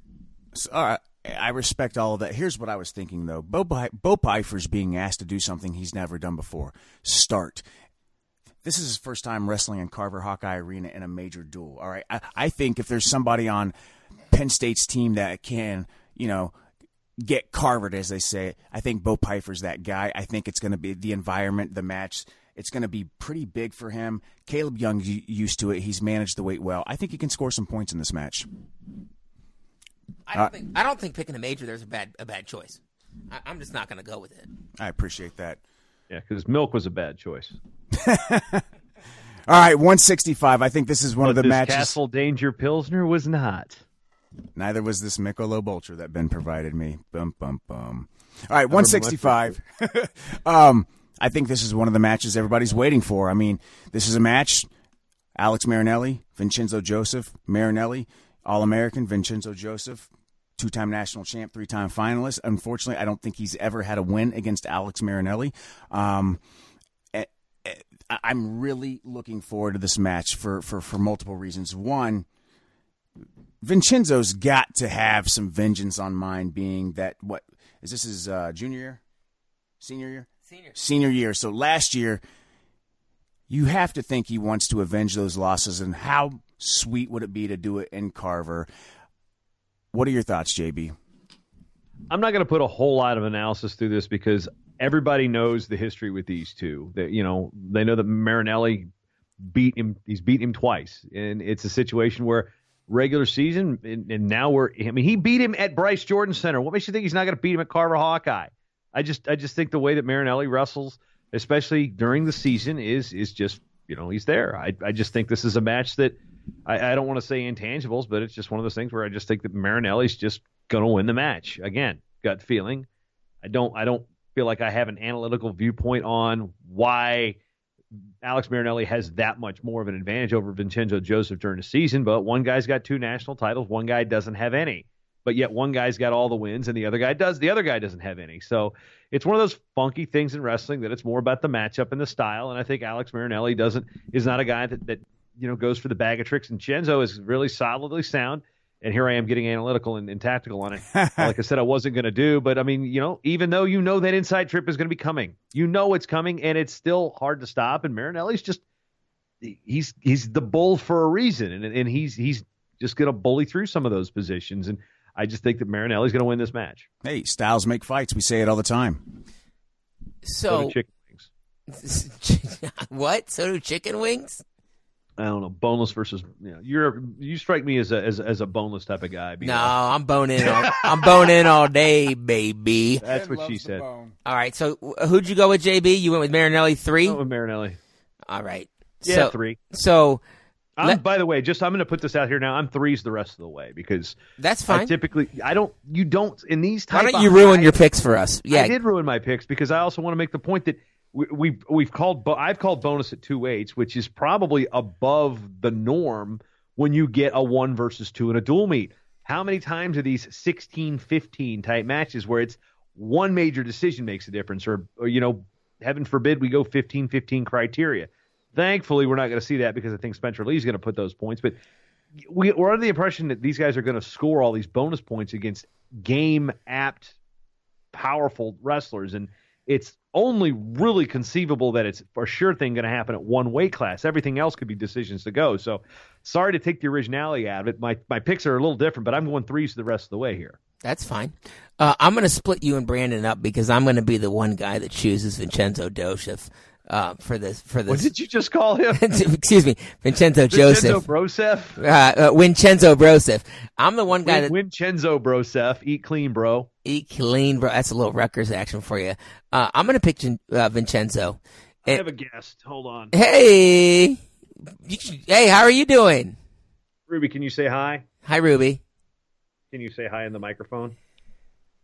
Say hi. Hi. Yeah, there's Ruby. That's my 3-year-old making an appearance on the show. Why do you're not supposed to have that? If we saw her with a wubby right now, Instagram parents would go absolutely bonkers. I don't know what that means because I don't have kids, but it sounds like it's bad. You should procreate. Yeah, I know. So anyways, I'm going to pick Vincenzo. And the reason why is both times that Vincenzo's lost to Marinelli, he was put on his back, and Vincenzo attempted to go big. I think Vincenzo is going to play it a little more close to the vest here. He's looked great this year. He's been able to bully around every person on the mat that he's wanted to. He's been in a limited schedule, but I think he's got the capability. I think he's the only person in the country really at this weight class that's got the capability to stop that double leg. And the reason why is because Alex Marinelli's got to think twice when he gets in there if he gets jacked up. I think Vincenzo actually does it, and I'm not picking him to win the title necessarily, but I think at least for this dual meet, I like Vincenzo to come out on top, maybe 5-3. What, Ruby? I think it's funny. She's making her picks. Ruby's going to make her picks. And Ruby, who are you going to pick? Alex who are you Marinelli picking? Or Vincenzo Joseph? The Bull or Broseph? She's picking Alex Marinelli. All right, right on. Ben, you said you were going to split us, and I've been thinking about this match a lot this week, and here's the thing. I think the 2 times that Alex Marinelli has beaten Vincenzo Joseph, he's been able to put up a bunch of points off of Vincenzo's unorthodox attacks, whether it's an inside trip, whatever it may be. I don't think there's a better team in the country that has better match management skills than Penn State, and I think the coaches are going to have Joseph ready for this match. I actually like Vincenzo to win this match. And again, like Ben said, I'm not picking him to win everything come March, but I think the way Vincenzo has looked, he was very, very impressive against a guy like Isaiah White, who this past weekend, he was able to do something he hasn't been able to do ever before, and that's score a takedown in regulation. Vincenzo does not look like he is suffering from being out of shape. He's in shape. He looked crisp. His attacks were good. He wrestles a very smart style. I think Vincenzo wins this match, and I think he's able to do that by taking advantage of a mistake off of Marinelli, whether it's scoring off one of his shots or whatever it may be. But I actually like Vincenzo to win this match as well by decision, shockingly. I wouldn't normally pick that in most times, but after watching him against Isaiah White, I saw something that I hadn't seen from Vincenzo in a while, and I really like that, which makes me think that, maybe he's figured something out. So where Ben thinks he's splitting us, again, Ben and I seem to be on the same page. So 174, another huge match. Mark Hall, Michael Kimmerer. I think this is going to be an amazing match. I think it has the potential to be your NCAA finals match, depending on seeding. Ben, why don't you kick us off here, man? And I say that, I want you to kick it off because you were just so astonished by what Mark Hall did this weekend, especially against Mikey Labriola, when he basically just, committed a crime, felonious assault? That was one of the ugliest things I've ever seen. What Mark Hall did to Mike Labriola at the end of that dual meet was criminal. Okay, I think that my guess was that the security guards were waiting for him after the match. He probably got arrested. He probably got bail posted because Cale, he's got the ends with everybody. But what he did was criminal. Not only did he beat up Mikey Labriola, a returning All-American, during most of the entire match, he baited him with about 10 seconds left, acted like he was going to let him go, slapped a cradle on, pinned him, and then looked at the camera with a smirk that I swear will haunt my dreams. I think that Mark Hall is wrestling better than he ever has before. I'm not sure that there's a bigger lock, besides maybe Spencer Lee, in the NCAAs this year than Mark Hall at 174 pounds. And I think he goes out there and he puts it on Michael Kimmerer, and I think he rides him tough. Oh my goodness! I think it's teetering on bonus. I don't think it's bonus, but I'm going to disagree. I think the biggest lock is Zahid, in my opinion. Thank you. So I don't think Mark Hall's a lock at all. In fact, I've this match will go long. a long way in helping me believe he is the hands down favorite. I mean, he is the favorite, but I want to see. I said this today on the Ruda show, which again you'll see in a couple days. Is Michael Kimmerer is much more entertaining. He's much more fun to watch. He's much more offensive at the weight, and I think a lot of people have kind of alluded to the fact that maybe he was just cutting so hard at 57, and that was what really was the talent was there, and he was surviving on talent, but he just didn't have the juice to really show what he's got. So this is what I'm really looking forward to because I want to see where Kimmerer is in relation to. How is he really a title contender? Is this a match that's going to, hey, don't crown Mark Hall right now. I think Alex Myers, a guy, well, you want to crown him? Let's crown him. Oh wait, that was Dennis Green. But I like the same theory applies. It's like, I want to see where Kimmerer is here. So I'm going to go Hall with the decision, but I'm really curious on what Michael Kimmerer is going to bring to this match. And honestly, Jason and I feel the exact same way. I've picked Michael Kimmerer preseason. I picked him in our midseason picks.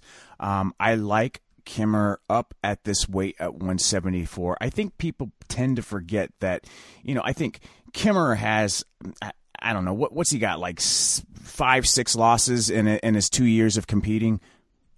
Outside of red shirt, obviously Jason Nolf had his number. He's got the loss to Palacio at the NCAA tournament when he got Peterson. There's the the infamous when Ben and I went nuts when Micah Jordan kind of pancaked him at the Big Ten championships. But Michael Kimmerer has had a great career. He's beaten a lot of great guys, and he's beaten them by wide margins of victories. I mean, we're talking guys like Tyler Berger, Joe Smith, guys like that. And I think that Kimmerer is such a sound wrestler. Of all the guys at this weight class that are solid wrestlers, just like Mark Hall, I think Mike Kimmerer is that guy. But I think Mike Kimmerer is a little more dynamic on his feet, whereas Mark Hall likes to score off of your mistakes. I don't see Michael Kimmerer making those mistakes. I think Kimmerer is just as good on top. The only thing I don't like, and this drives me nuts, is that hooking the leg ride that Mark Hall does for Penn State. I do not like that. I hate it. I think it burns time, but I'm going to pick Kimmer in this match. I like Kimmer by decision. I love you going out on a limb there. Thank you. I appreciate that. 184, though. I think 184 more than anything is something that we probably none of us have a clue on. That's my toss-up here. We got 2 true freshmen. We got 2 guys that have represented the United States at age group world championships. We've got 2 guys that are completely different in the way they wrestle. And you got 2 guys you really don't know where they stand right now. Granted, Abe Assad, while he was redshirting, while he was still redshirting, is in the Midlands finals. Well, you wrestle differently when you're in the lineup than you are at an open tournament, and you don't have your coaches in your corner. You're making weight a little differently than a dual meet. And this is one that I've got. It's been screaming toss up at me. Yeah, I am well aware that Aaron Brooks lost to Taylor Venz, who then lost to Cam Caffey. I'm very well aware that Abe Assad, snuck by Rocky Jordan the other day. I'm very aware of those things, but it still makes me look at the match and go, I'm leaning Aaron Brooks here. Close, but I also want to go back to one thing to think about 174 real quick. Mark Hall's been carvered before. You're absolutely right. You're absolutely right. Something to consider. But no, I see this one simple. I mean, this is one that there's no real resume to look at, and comparatively speaking. I mean, we've got limited number of matches. I mean, Assad beat Venz 2 weeks ago, and then you got Brooks coming off the mat this weekend, losing to him. So it was bad, and what Venz did to Brooks was pretty bad. He just beat those positions, but the thing is, again, positionally, Assad and Venz is a much different matchup than Assad and Brooks would be. I think they're totally different wrestlers, and that's where I think that I'm leaning Aaron Brooks here, even though I know he's coming off the loss. So it's just my Brooks. It's I go 4-3 or a 5-4 late takedown kind of thing. I mean, it's going to be one of those matches that the dual meet, if Penn State wants to win, is going to hinge on this being one of those matches they need to have. Whereas I don't think it's a complete upset, where I think this is a winnable match, whereas the other two, they're winnable matches, but they seem a little bit more out of the realm of possibility than I think this one does. This one, I think, has been clear, coin toss from Jump Street. JB, and I think what you're saying is what probably a lot of people are thinking. And Brandon, I want to ask you this question. That makes me feel better about myself. No, and Brandon, I want to ask you this question then. Are we not giving Assad, the respect he deserves when maybe the contingent of wrestling fans think Brooks is the favorite here, when if you actually look at a little transitive property and some other, indications based on what Assad's been able to do this year, would tend to let you believe that if you hadn't seen these wrestlers before, that Assad would be the guy that would be favored in this match. What do you think? Well, just taking a quick look and looking at some of the losses, as a true freshman, Abe Assad's lost to guys from Grandview and backups from Iowa State this year. You're going exactly where I was going, yeah. Taylor Lujan. Exactly. So, now, since being in the picture for the starting spot, it's been a little bit different where, he's pinned Bronigal to Midlands. He's got wins over Stefanik. He's got wins over guys like, Tanner Harvey from American, who's going to be on the show. Right. But again, he's still a true freshman. Aaron Brooks, also a true freshman. True freshmen are going to do true freshman things, even though Brooks is one more year out of high school than Assad is. But I don't think there's a clear favorite here. I don't think Aaron Brooks is a favorite because he's Aaron Brooks. I just think he's got a little bit more offense on his feet. That's why I think he's the favorite here. Yeah, and you make great points there, and I'm looking at Abe Assad's results, and I'm seeing, look, he's got for one, he's got some really good wins. Obviously, the Taylor Venz win was phenomenal. He's got, the Bronigal win, pinning him in, 2-3 minutes was great. He really showed some poise in the match against Rocky Jordan, a tough match there. Even a win against a guy like Travis Stefanik from Princeton. And Stefanik was a great recruit coming out of high school. That's a great win. You mentioned Tanner Harvey. But I can't get past the losses that he took earlier in the year. Maybe, though, first month of the year, man. It's right. Right. At some point you're going to look at those. Those are going to be trivia questions. Exactly. And that's where I was going. I'm able to put those aside because, one, he fully expected to be in red shirt probably the entire year at that time, okay? So he's going out there, he's wrestling in some opens. You don't pull a guy's red shirt like Assad if you're not intending for him to be the man. And I think when it comes to having that relief of knowing that, hey, listen, I'm the guy, you wrestle a little bit looser. You go out there, you wrestle with more confidence. But Brooks is the same way, though. I think Brooks is probably a little more refined. I'm going to go ahead and go Assad in this match for the simple fact that it is in Carver. I think Aaron Brooks, he's the shiny new toy that everybody got excited about because of his senior nationals performance. I mean, he is a great wrestler in his own right, but I like Assad in this match. I did not like the way that Aaron Brooks looked in his match against Ohio State. So, yeah, I'm going to go ahead Nebraska. I'm sorry, Nebraska, not Ohio State, Nebraska. So I'm going to go ahead and go Assad in this match. It's at Carver. I think he's looking to make a statement. I like Assad by decision. Yeah, this is the quintessential toss-up, right? I'm going to take Brooks, and I don't know why. You know, maybe it's the eyeball test, which is funny because we watched Assad beat Venz, and Venz really give Brooks some trouble. Okay, I think that Venz gives a lot of people trouble. I think Venz maybe was just on that night a little bit more than other times. I don't really have another reason why I'm picking Brooks over Assad, but just maybe the eyeball test. So I am going to go with JB here and take Brooks by decision. I'm assuming you're going Assad by decision? I did. I said Assad by decision. Yeah, decision. Yep. Okay. 197, though, this is a little bit of a conundrum because Shakur Rashid, his 2 years ago, took 7th in the country, I believe, at 197 pounds. Last year, torn ACL and all, dropped down to 184 pounds, ended up being, I believe, the 2 seed at the NCAA tournament, even though he forfeited out of the Big Ten finals against Miles Martin. Goes on the opposite side, loses early to Chip Ness, and then he drops another match and ends up going 2-2 at the NCAA tournament, not getting on the podium. You know, a lot of people think that Shakur Rashid is this really big asset to Penn State, and I'm not saying that he's not, but at least this year he hasn't quite had the season that I think a lot of Penn State fans were hoping when they made the decision to bump him up to 97 to cover that spot. That said, Warner is a guy that was completely ready to go, ready to wrestle against Colin Moore, and from what I've heard, he wasn't even aware he wasn't going to be the guy wrestling until Tom Brand said, "Hey, Wilkie's going," when they were both warming up. It sounds like they both weighed in. That tends to me to be a little deflating. Is why, if you're the starter, returning All-American, why are they sending out the guy to bump up a weight class? And then Brand says later on, "I was doing what was best for my wrestler." I mean, is that a head case issue? Is that an issue of him maybe being banged up? I just don't know here. What do you think, Brandon? First of all, let me just start off with Rashid first.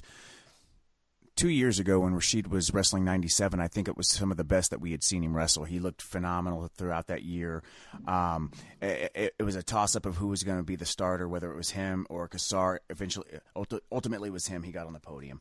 I do completely agree with you, Ben, that this year's Rashid is not the same. He's had a lot of injuries that are taking a toll on him. He does look a lot more undersized this year with some guys. In his most recent match with Eric Schultz, he struggled to get anything going against a guy like Schultz. Schultz in his own right is really good, just hasn't put it all together come NCAAs. At the same time, I don't know what's going on with Jacob Warner. I think from a Tom Brand's perspective, it's look. Him and Colin Moore have a little bit of a history here, and Colin Moore is wrestling really great. They did not need Jacob Warner to win that match to win the duel, so Brands did what he thought was the best thing for his guy. He held him out of that match, whether it was mental, whatever it was, no sense in sending him out there. Jacob Warner, though, has been one of those guys that can look really, really good, and he can also be very inconsistent at times.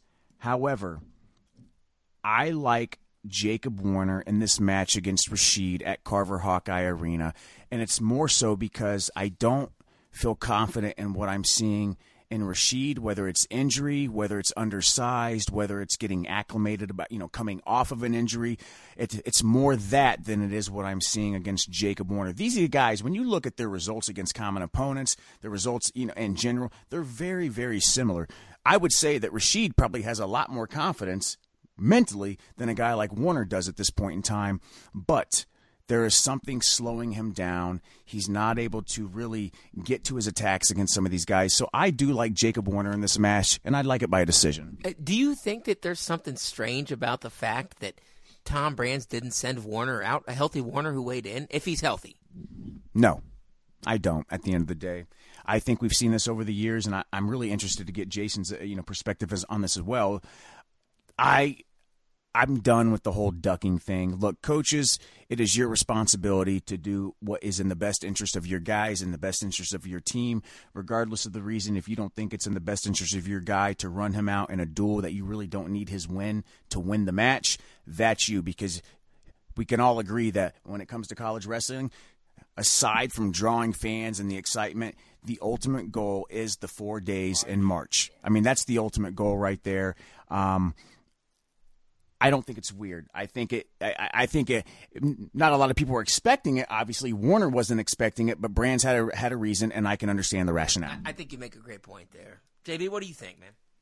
I want to know where the cross-face cradling fool that was Shakur Rashid from 2 years ago is, because if I've got limited mobility, then again, maybe the book is out on Rashid, but at the same point, people didn't think he was really that good 2 years ago when he was pinning the hell out of people. So I'm really wondering, were we going to find not necessarily the Rashid that was really good, that was good and the number 2 seeded 84, but I want to know where the crossface cradling guy is, where Penn State coaches see him throw a cradle and they're just, great, show us something else. Like, I want that Rashid back, because that's the one that's like, oh shit, where's it coming? Where's it coming? Oh, there's the cradle, boom. Absolutely. I want to see the cradling guy.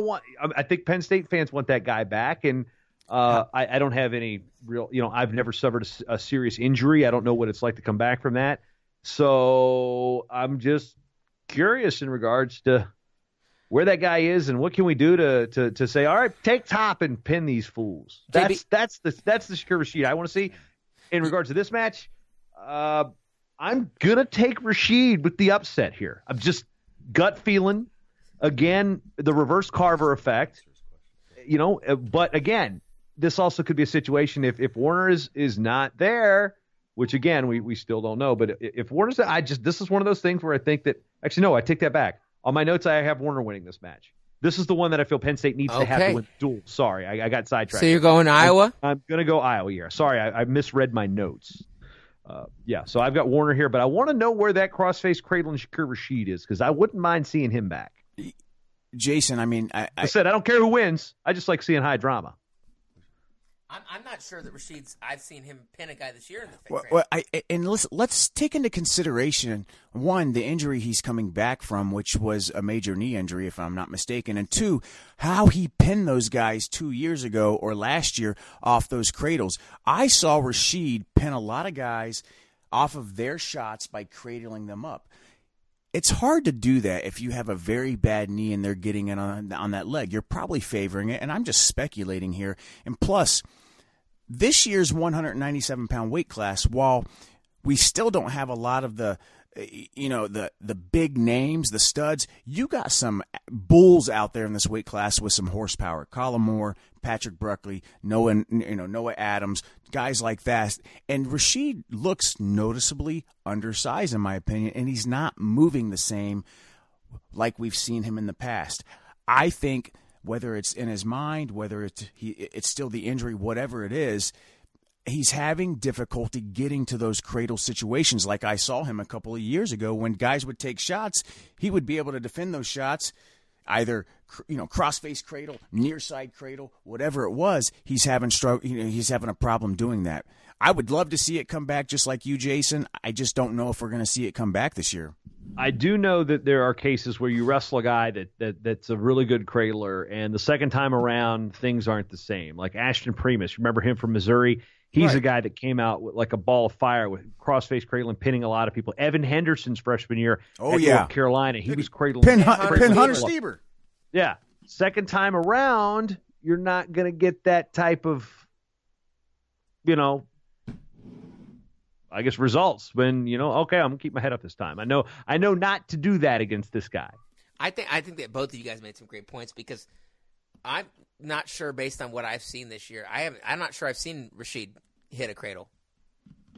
I mean, Well, he's only had limited mat time. It's not like we've got a whole lot of body of work to look at this year. And I get that, and I think that at this point we're kind of we're kind of burying the we're kind of burying Iowa here, or excuse me, Penn State here.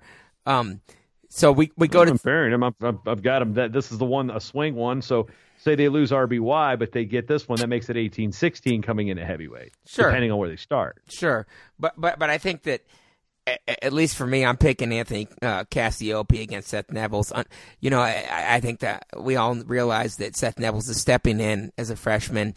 His plan was to redshirt. He took a gray shirt last year. He's stepping in for the returning national champion Anthony Cassar, who got injured at the senior nationals with a shoulder injury. Seth Nevels obviously got the pedigree, comes from a family of wrestlers. Nick Nevels, obviously a multiple-time All-American for Penn State. Seth Nevels can certainly compete admirably, but what Anthony Cassiope's been able to do this year has been pretty impressive so far for a redshirt freshman. I like Cassiope here by a decision. I think it's going to be close. I think where Nevels lives with his ability to ride people out isn't going to happen against Cassiope, and I think that he's going to be able to get a takedown or two. I like it 3-1, 5-2, 6-2 type match, and give me Cassiope with the win there. What do you think, Brandon? All right, so this is another one of those matches where you go back to styles make fights, right? We all agree with that. I look at what Seth Nevels is able to do very well. One, Seth Nevels is a very, very big guy. Not like Nick was. He's taller.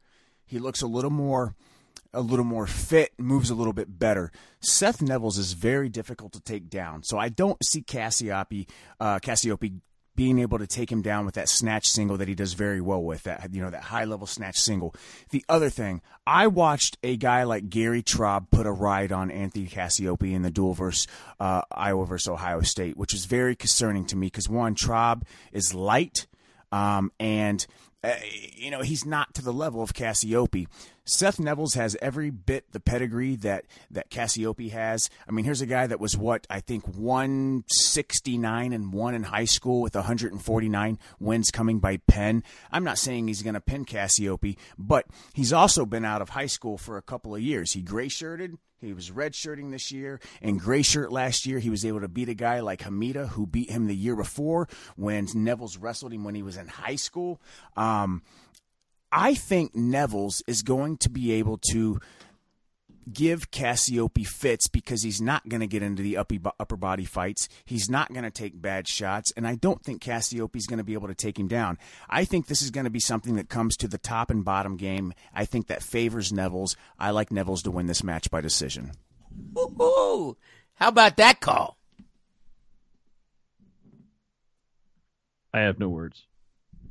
I mean, I have several words, actually. Are you saying it's that far-fetched? No, not at all. Heavyweight matches are not far-fetched in any stretch of the imagination because it's often one mistake. It's the one of the few weight classes where one guffaw will, or not, that's the wrong word to use, one flub, I guess. Man, I'm a master of the English language, and I can't even master that statement. I blame the Castle Danger. No, it's one thing. It's one bad half shot. You're one go behind away. You're one timber falling over your own feet. Things happen at heavyweight that don't happen in other weights. So I agree completely. It's not far-fetched. However, I think Anthony Cassiope is a very good next-level heavyweight. Oh, I agree. I agree, JB. So I think he's a little bit more mobile. But, again, these are two big guys that can move. So we might see some cat and mouse. We might see some chasing ankles here. I think we're gonna see a little bit more of an athletic bout than we expect between two guys that are really thick heavyweights. They're thick, but they're active heavyweights. So I've got Cassiope on points here, but it's to me this is a 3-2 match. Yeah. This is one takedown and 2 escapes, or an escape and a riding tie. This is a 3-2 match to me. I mean, look, in Cassiope's favor, by the way. Okay, and that's totally respectable. Look, I completely respect and enjoy watching Cassiope wrestle. When I look at him, he is built like I love to see heavyweights built. He is stout on top, moves on his feet, and he has leg attacks. I love that. It just becomes a stylistic matchup for me is what it is. And I think that Neville's has great hips to defend shots, and it's the riding thing that gets it for me. I think that if it comes to a situation where it's ride outs or someone's got to escape top bottom, I think that favors Neville's. I mean, look at Cassiope's wins this year. He's beaten All-Americans all year long, whether it's Trent Hilger, whether it's Matt Stencil. He put put a whopping on a great guy like Zach Elam, who I think what he won a junior world silver, something along those lines. I mean, he's got great wins. But Seth Neville's, I think we forget about him because he was a big recruit who gray-shirted and then was in red shirt, but he had some nice results last year as well. I think last year his only loss was a 9-7 loss to a Demetrius Thomas from Pitt, who wrestled very well last year, by the way, and he avenged the loss from 2 years ago of Yusuf Hamida by beating him as well last year. So I think this is going to be a fun match to watch. I'll take Neville again by decision. So the picks are in. The unfortunate thing is, and JB's kind of towing the line here, which I can understand why he's got to do that. No offense, JB. What am I towing the line on? I'm just looking at matches. He's saying that there's a couple upsets here. Look. No, you asked if you asked if there was a way for Penn State to win this duel, and I gave you the opportunities that I think are where Penn State needs to win this duel, and that's at 133 and 197 specifically, because I see 184 as a toss-up regardless. Look, that's towing the line. Those are facts, my friend. I live in a world of facts. Hey, if Meredith beats Spencer Lee, to tell the truth that you think other people need to believe. If Meredith beats Spencer Lee, then I guess that they've got a chance. But if Meredith beats Spencer Lee, you ought to just quit law right now. I wish I could. I'm not going to quit what I'm doing, but I think you should quit what you're doing. But anyway. Did you not see him, what he did in My Cousin Vinny? He worked miracles. He should not quit law. That's right, baby. Hey, I'm Joe Pesci-esque. Anyways. I like grits, too. Oh, God. Grits. No, I'm serious. I make a mean cheese grits. No, I would eat them. Joe Pesci likes them. Joe Pesci, by the end of the movie, enjoyed them. You put cheese in your grits? Yes. Seriously, that is phenomenal. My wife is Puerto Rican, and everybody in Puerto Rico makes grits or oatmeal, and they put cheese in their grits and oatmeal for breakfast. I can't do it. I can't. Why? Dude, shrimp and grits is a great lunch, brunch meal. You got regular cheese grits. Dude, a Waffle House, their cheese grits is just American cheese, man. Don't even get us started on Waffle House. You need butter, salt, and pepper, and cheese. That is your Southern-style cheese grits. Now, if you think that cheese grits is an abomination, just butter and salt. And none of these quick cook grits. You need the real 20-minute grits. You know, I guess I'm a fast cook, I guess. Another My Cousin Vinny, baby. I love it. All right, we're moving on from the grits. Hey, My Cousin Vinny. Did you say Utes? Utes? My Cousin Vinny is one of my favorite movies of all time. Obviously, because that's how I got into the practice of law. But anyways. I did the same thing with me in the movie Major League. Just a bit outside. Anyways. Who cares? Ben has Iowa at 21, Penn State at 13. Brandon and Jason Bryant both have Iowa 24, Penn State 10. Wow. Oh, I have 21-13. Bullshit, Jason. You screwed up then somewhere. No. Yep. You must have written down my Rashid, then you get up to take a whiz. I said, no, I actually had Warner. No, I gave him Warner. Go back. So, keep going. I have 6, 3, 3, 3, 3, 3 on Iowa's side. 6, 3. I don't have it. Wait a minute. You had 6, 3, 3 on Iowa's side? What are we talking about? What weights? Spencer Lee, DeSanto, Lugo, Young, and then Warner and Cassiope. You picked Nick. Okay. Warner. Yep. Spencer Lee, Cassiope. 6. PSU. Go back to 65. 3. Oh. What'd you mess up? Wait. I must have. Oh, you know what? Here's what I did. Nah. I put Joseph and Marinelli on the wrong side of the paper. That's what I did. Man, because I was writing them all Iowa first, and then I flipped it, and Yep. I went. You picked Marinelli. I went Young, and then I put Joseph, then I put Chemdog. There you go. And I actually wrote 24-10. Chemdog. So no, I do have it 24-10. Yeah, you're right. You're absolutely right. I thought I had, because I wrote them down backwards, and when I did my math, this is again why I was in college for 7 years. So I gave Iowa the most respect Penn State the most respect out of all you guys. Just letting you know. You ass kisser. Oh, you're talking about me towing the line? Look at you, Ohio State homer, trying to make sure you don't make those Penn State fans mad. It's 21-13. We 24-10. Shut up. So that actually changes my entire deal for Penn State to win that match. Now that I've looked at it again, we got. What are we doing for the next 4 hours? No, okay, so that means they got to have all three of those. They got to have 84, 97, and 133 then. So It's ugly. basically, if you heard me saying that earlier, I had my name switched at 65, and that is, it's exactly why my math is wrong. So I think either way, screw you. I mean, I can see a path, but there's a lot of things that has to go right for Penn State. The interesting thing is that if there's any team in the country where things always seem to go right for them, it's Penn State. Okay, quick story on that. So Super Bowl 52, walking through the Mall of America, I've got that's where the media credentials were because I did some interviews from Super Bowl 52, and I see a guy walking through the Mall of America with a Penn State wrestling hoodie on. So naturally, I start kind of walking in that direction to try to start a discussion, as if this isn't freaky at all, about wrestling. It's like, yeah, what do you guys think's gonna happen on Sunday? Oh, the Eagles. And I'm like, no. Ohio State, Penn State. He's like, oh, it's Ohio State's got this. I told him, it's like, they don't know. I don't know, man. I got a hunch. Know. I think I'm gonna pull this one off. He goes, you're crazy. I didn't tell him who I was or anything like that. But sure enough, with no Nolf, we get Colin Moore going down. We get all sorts of randomness goes down, and Penn State found a way. Now, granted, that's in Rec Hall, so it wouldn't surprise you. It would make me smile if craziness happens. And I'm not going to say win or lose who that means, but of course, it's something about general. I like upsets. I like craziness happening. I think it's good for headlines. I think it's good for fan interest. I think it's good for just keeping people on their toes because when wrestling gets boring, the sport dies. And thankfully, it's been anything but boring in the last couple of years. Even though Penn State's been on a roll, it's been anything but boring. JB, man, I couldn't have said it better myself. And Ben and I, we've talked about this a lot. I don't think there's been any team in the country the last 5-6 years that is able to manage matches better than Penn State. I think it's a tribute to their wrestlers, a tribute to their coaching staff. However, I think this year they're having to overcome a lot, whether it's the loss of guys like Jason Nolf, Bo Nickel, the injuries to Anthony Cassar, whatever it may be, Brady Berge not in the lineup. And how many people can go through all of that and say, oh, hey, we've got a guy who All-American at 197 a couple of years ago. We're just going to slide him up there and then pull this phenomenal red shirt out and a guy like Aaron Brooks. But I still think that so much has to fall the right way for Penn State and Iowa.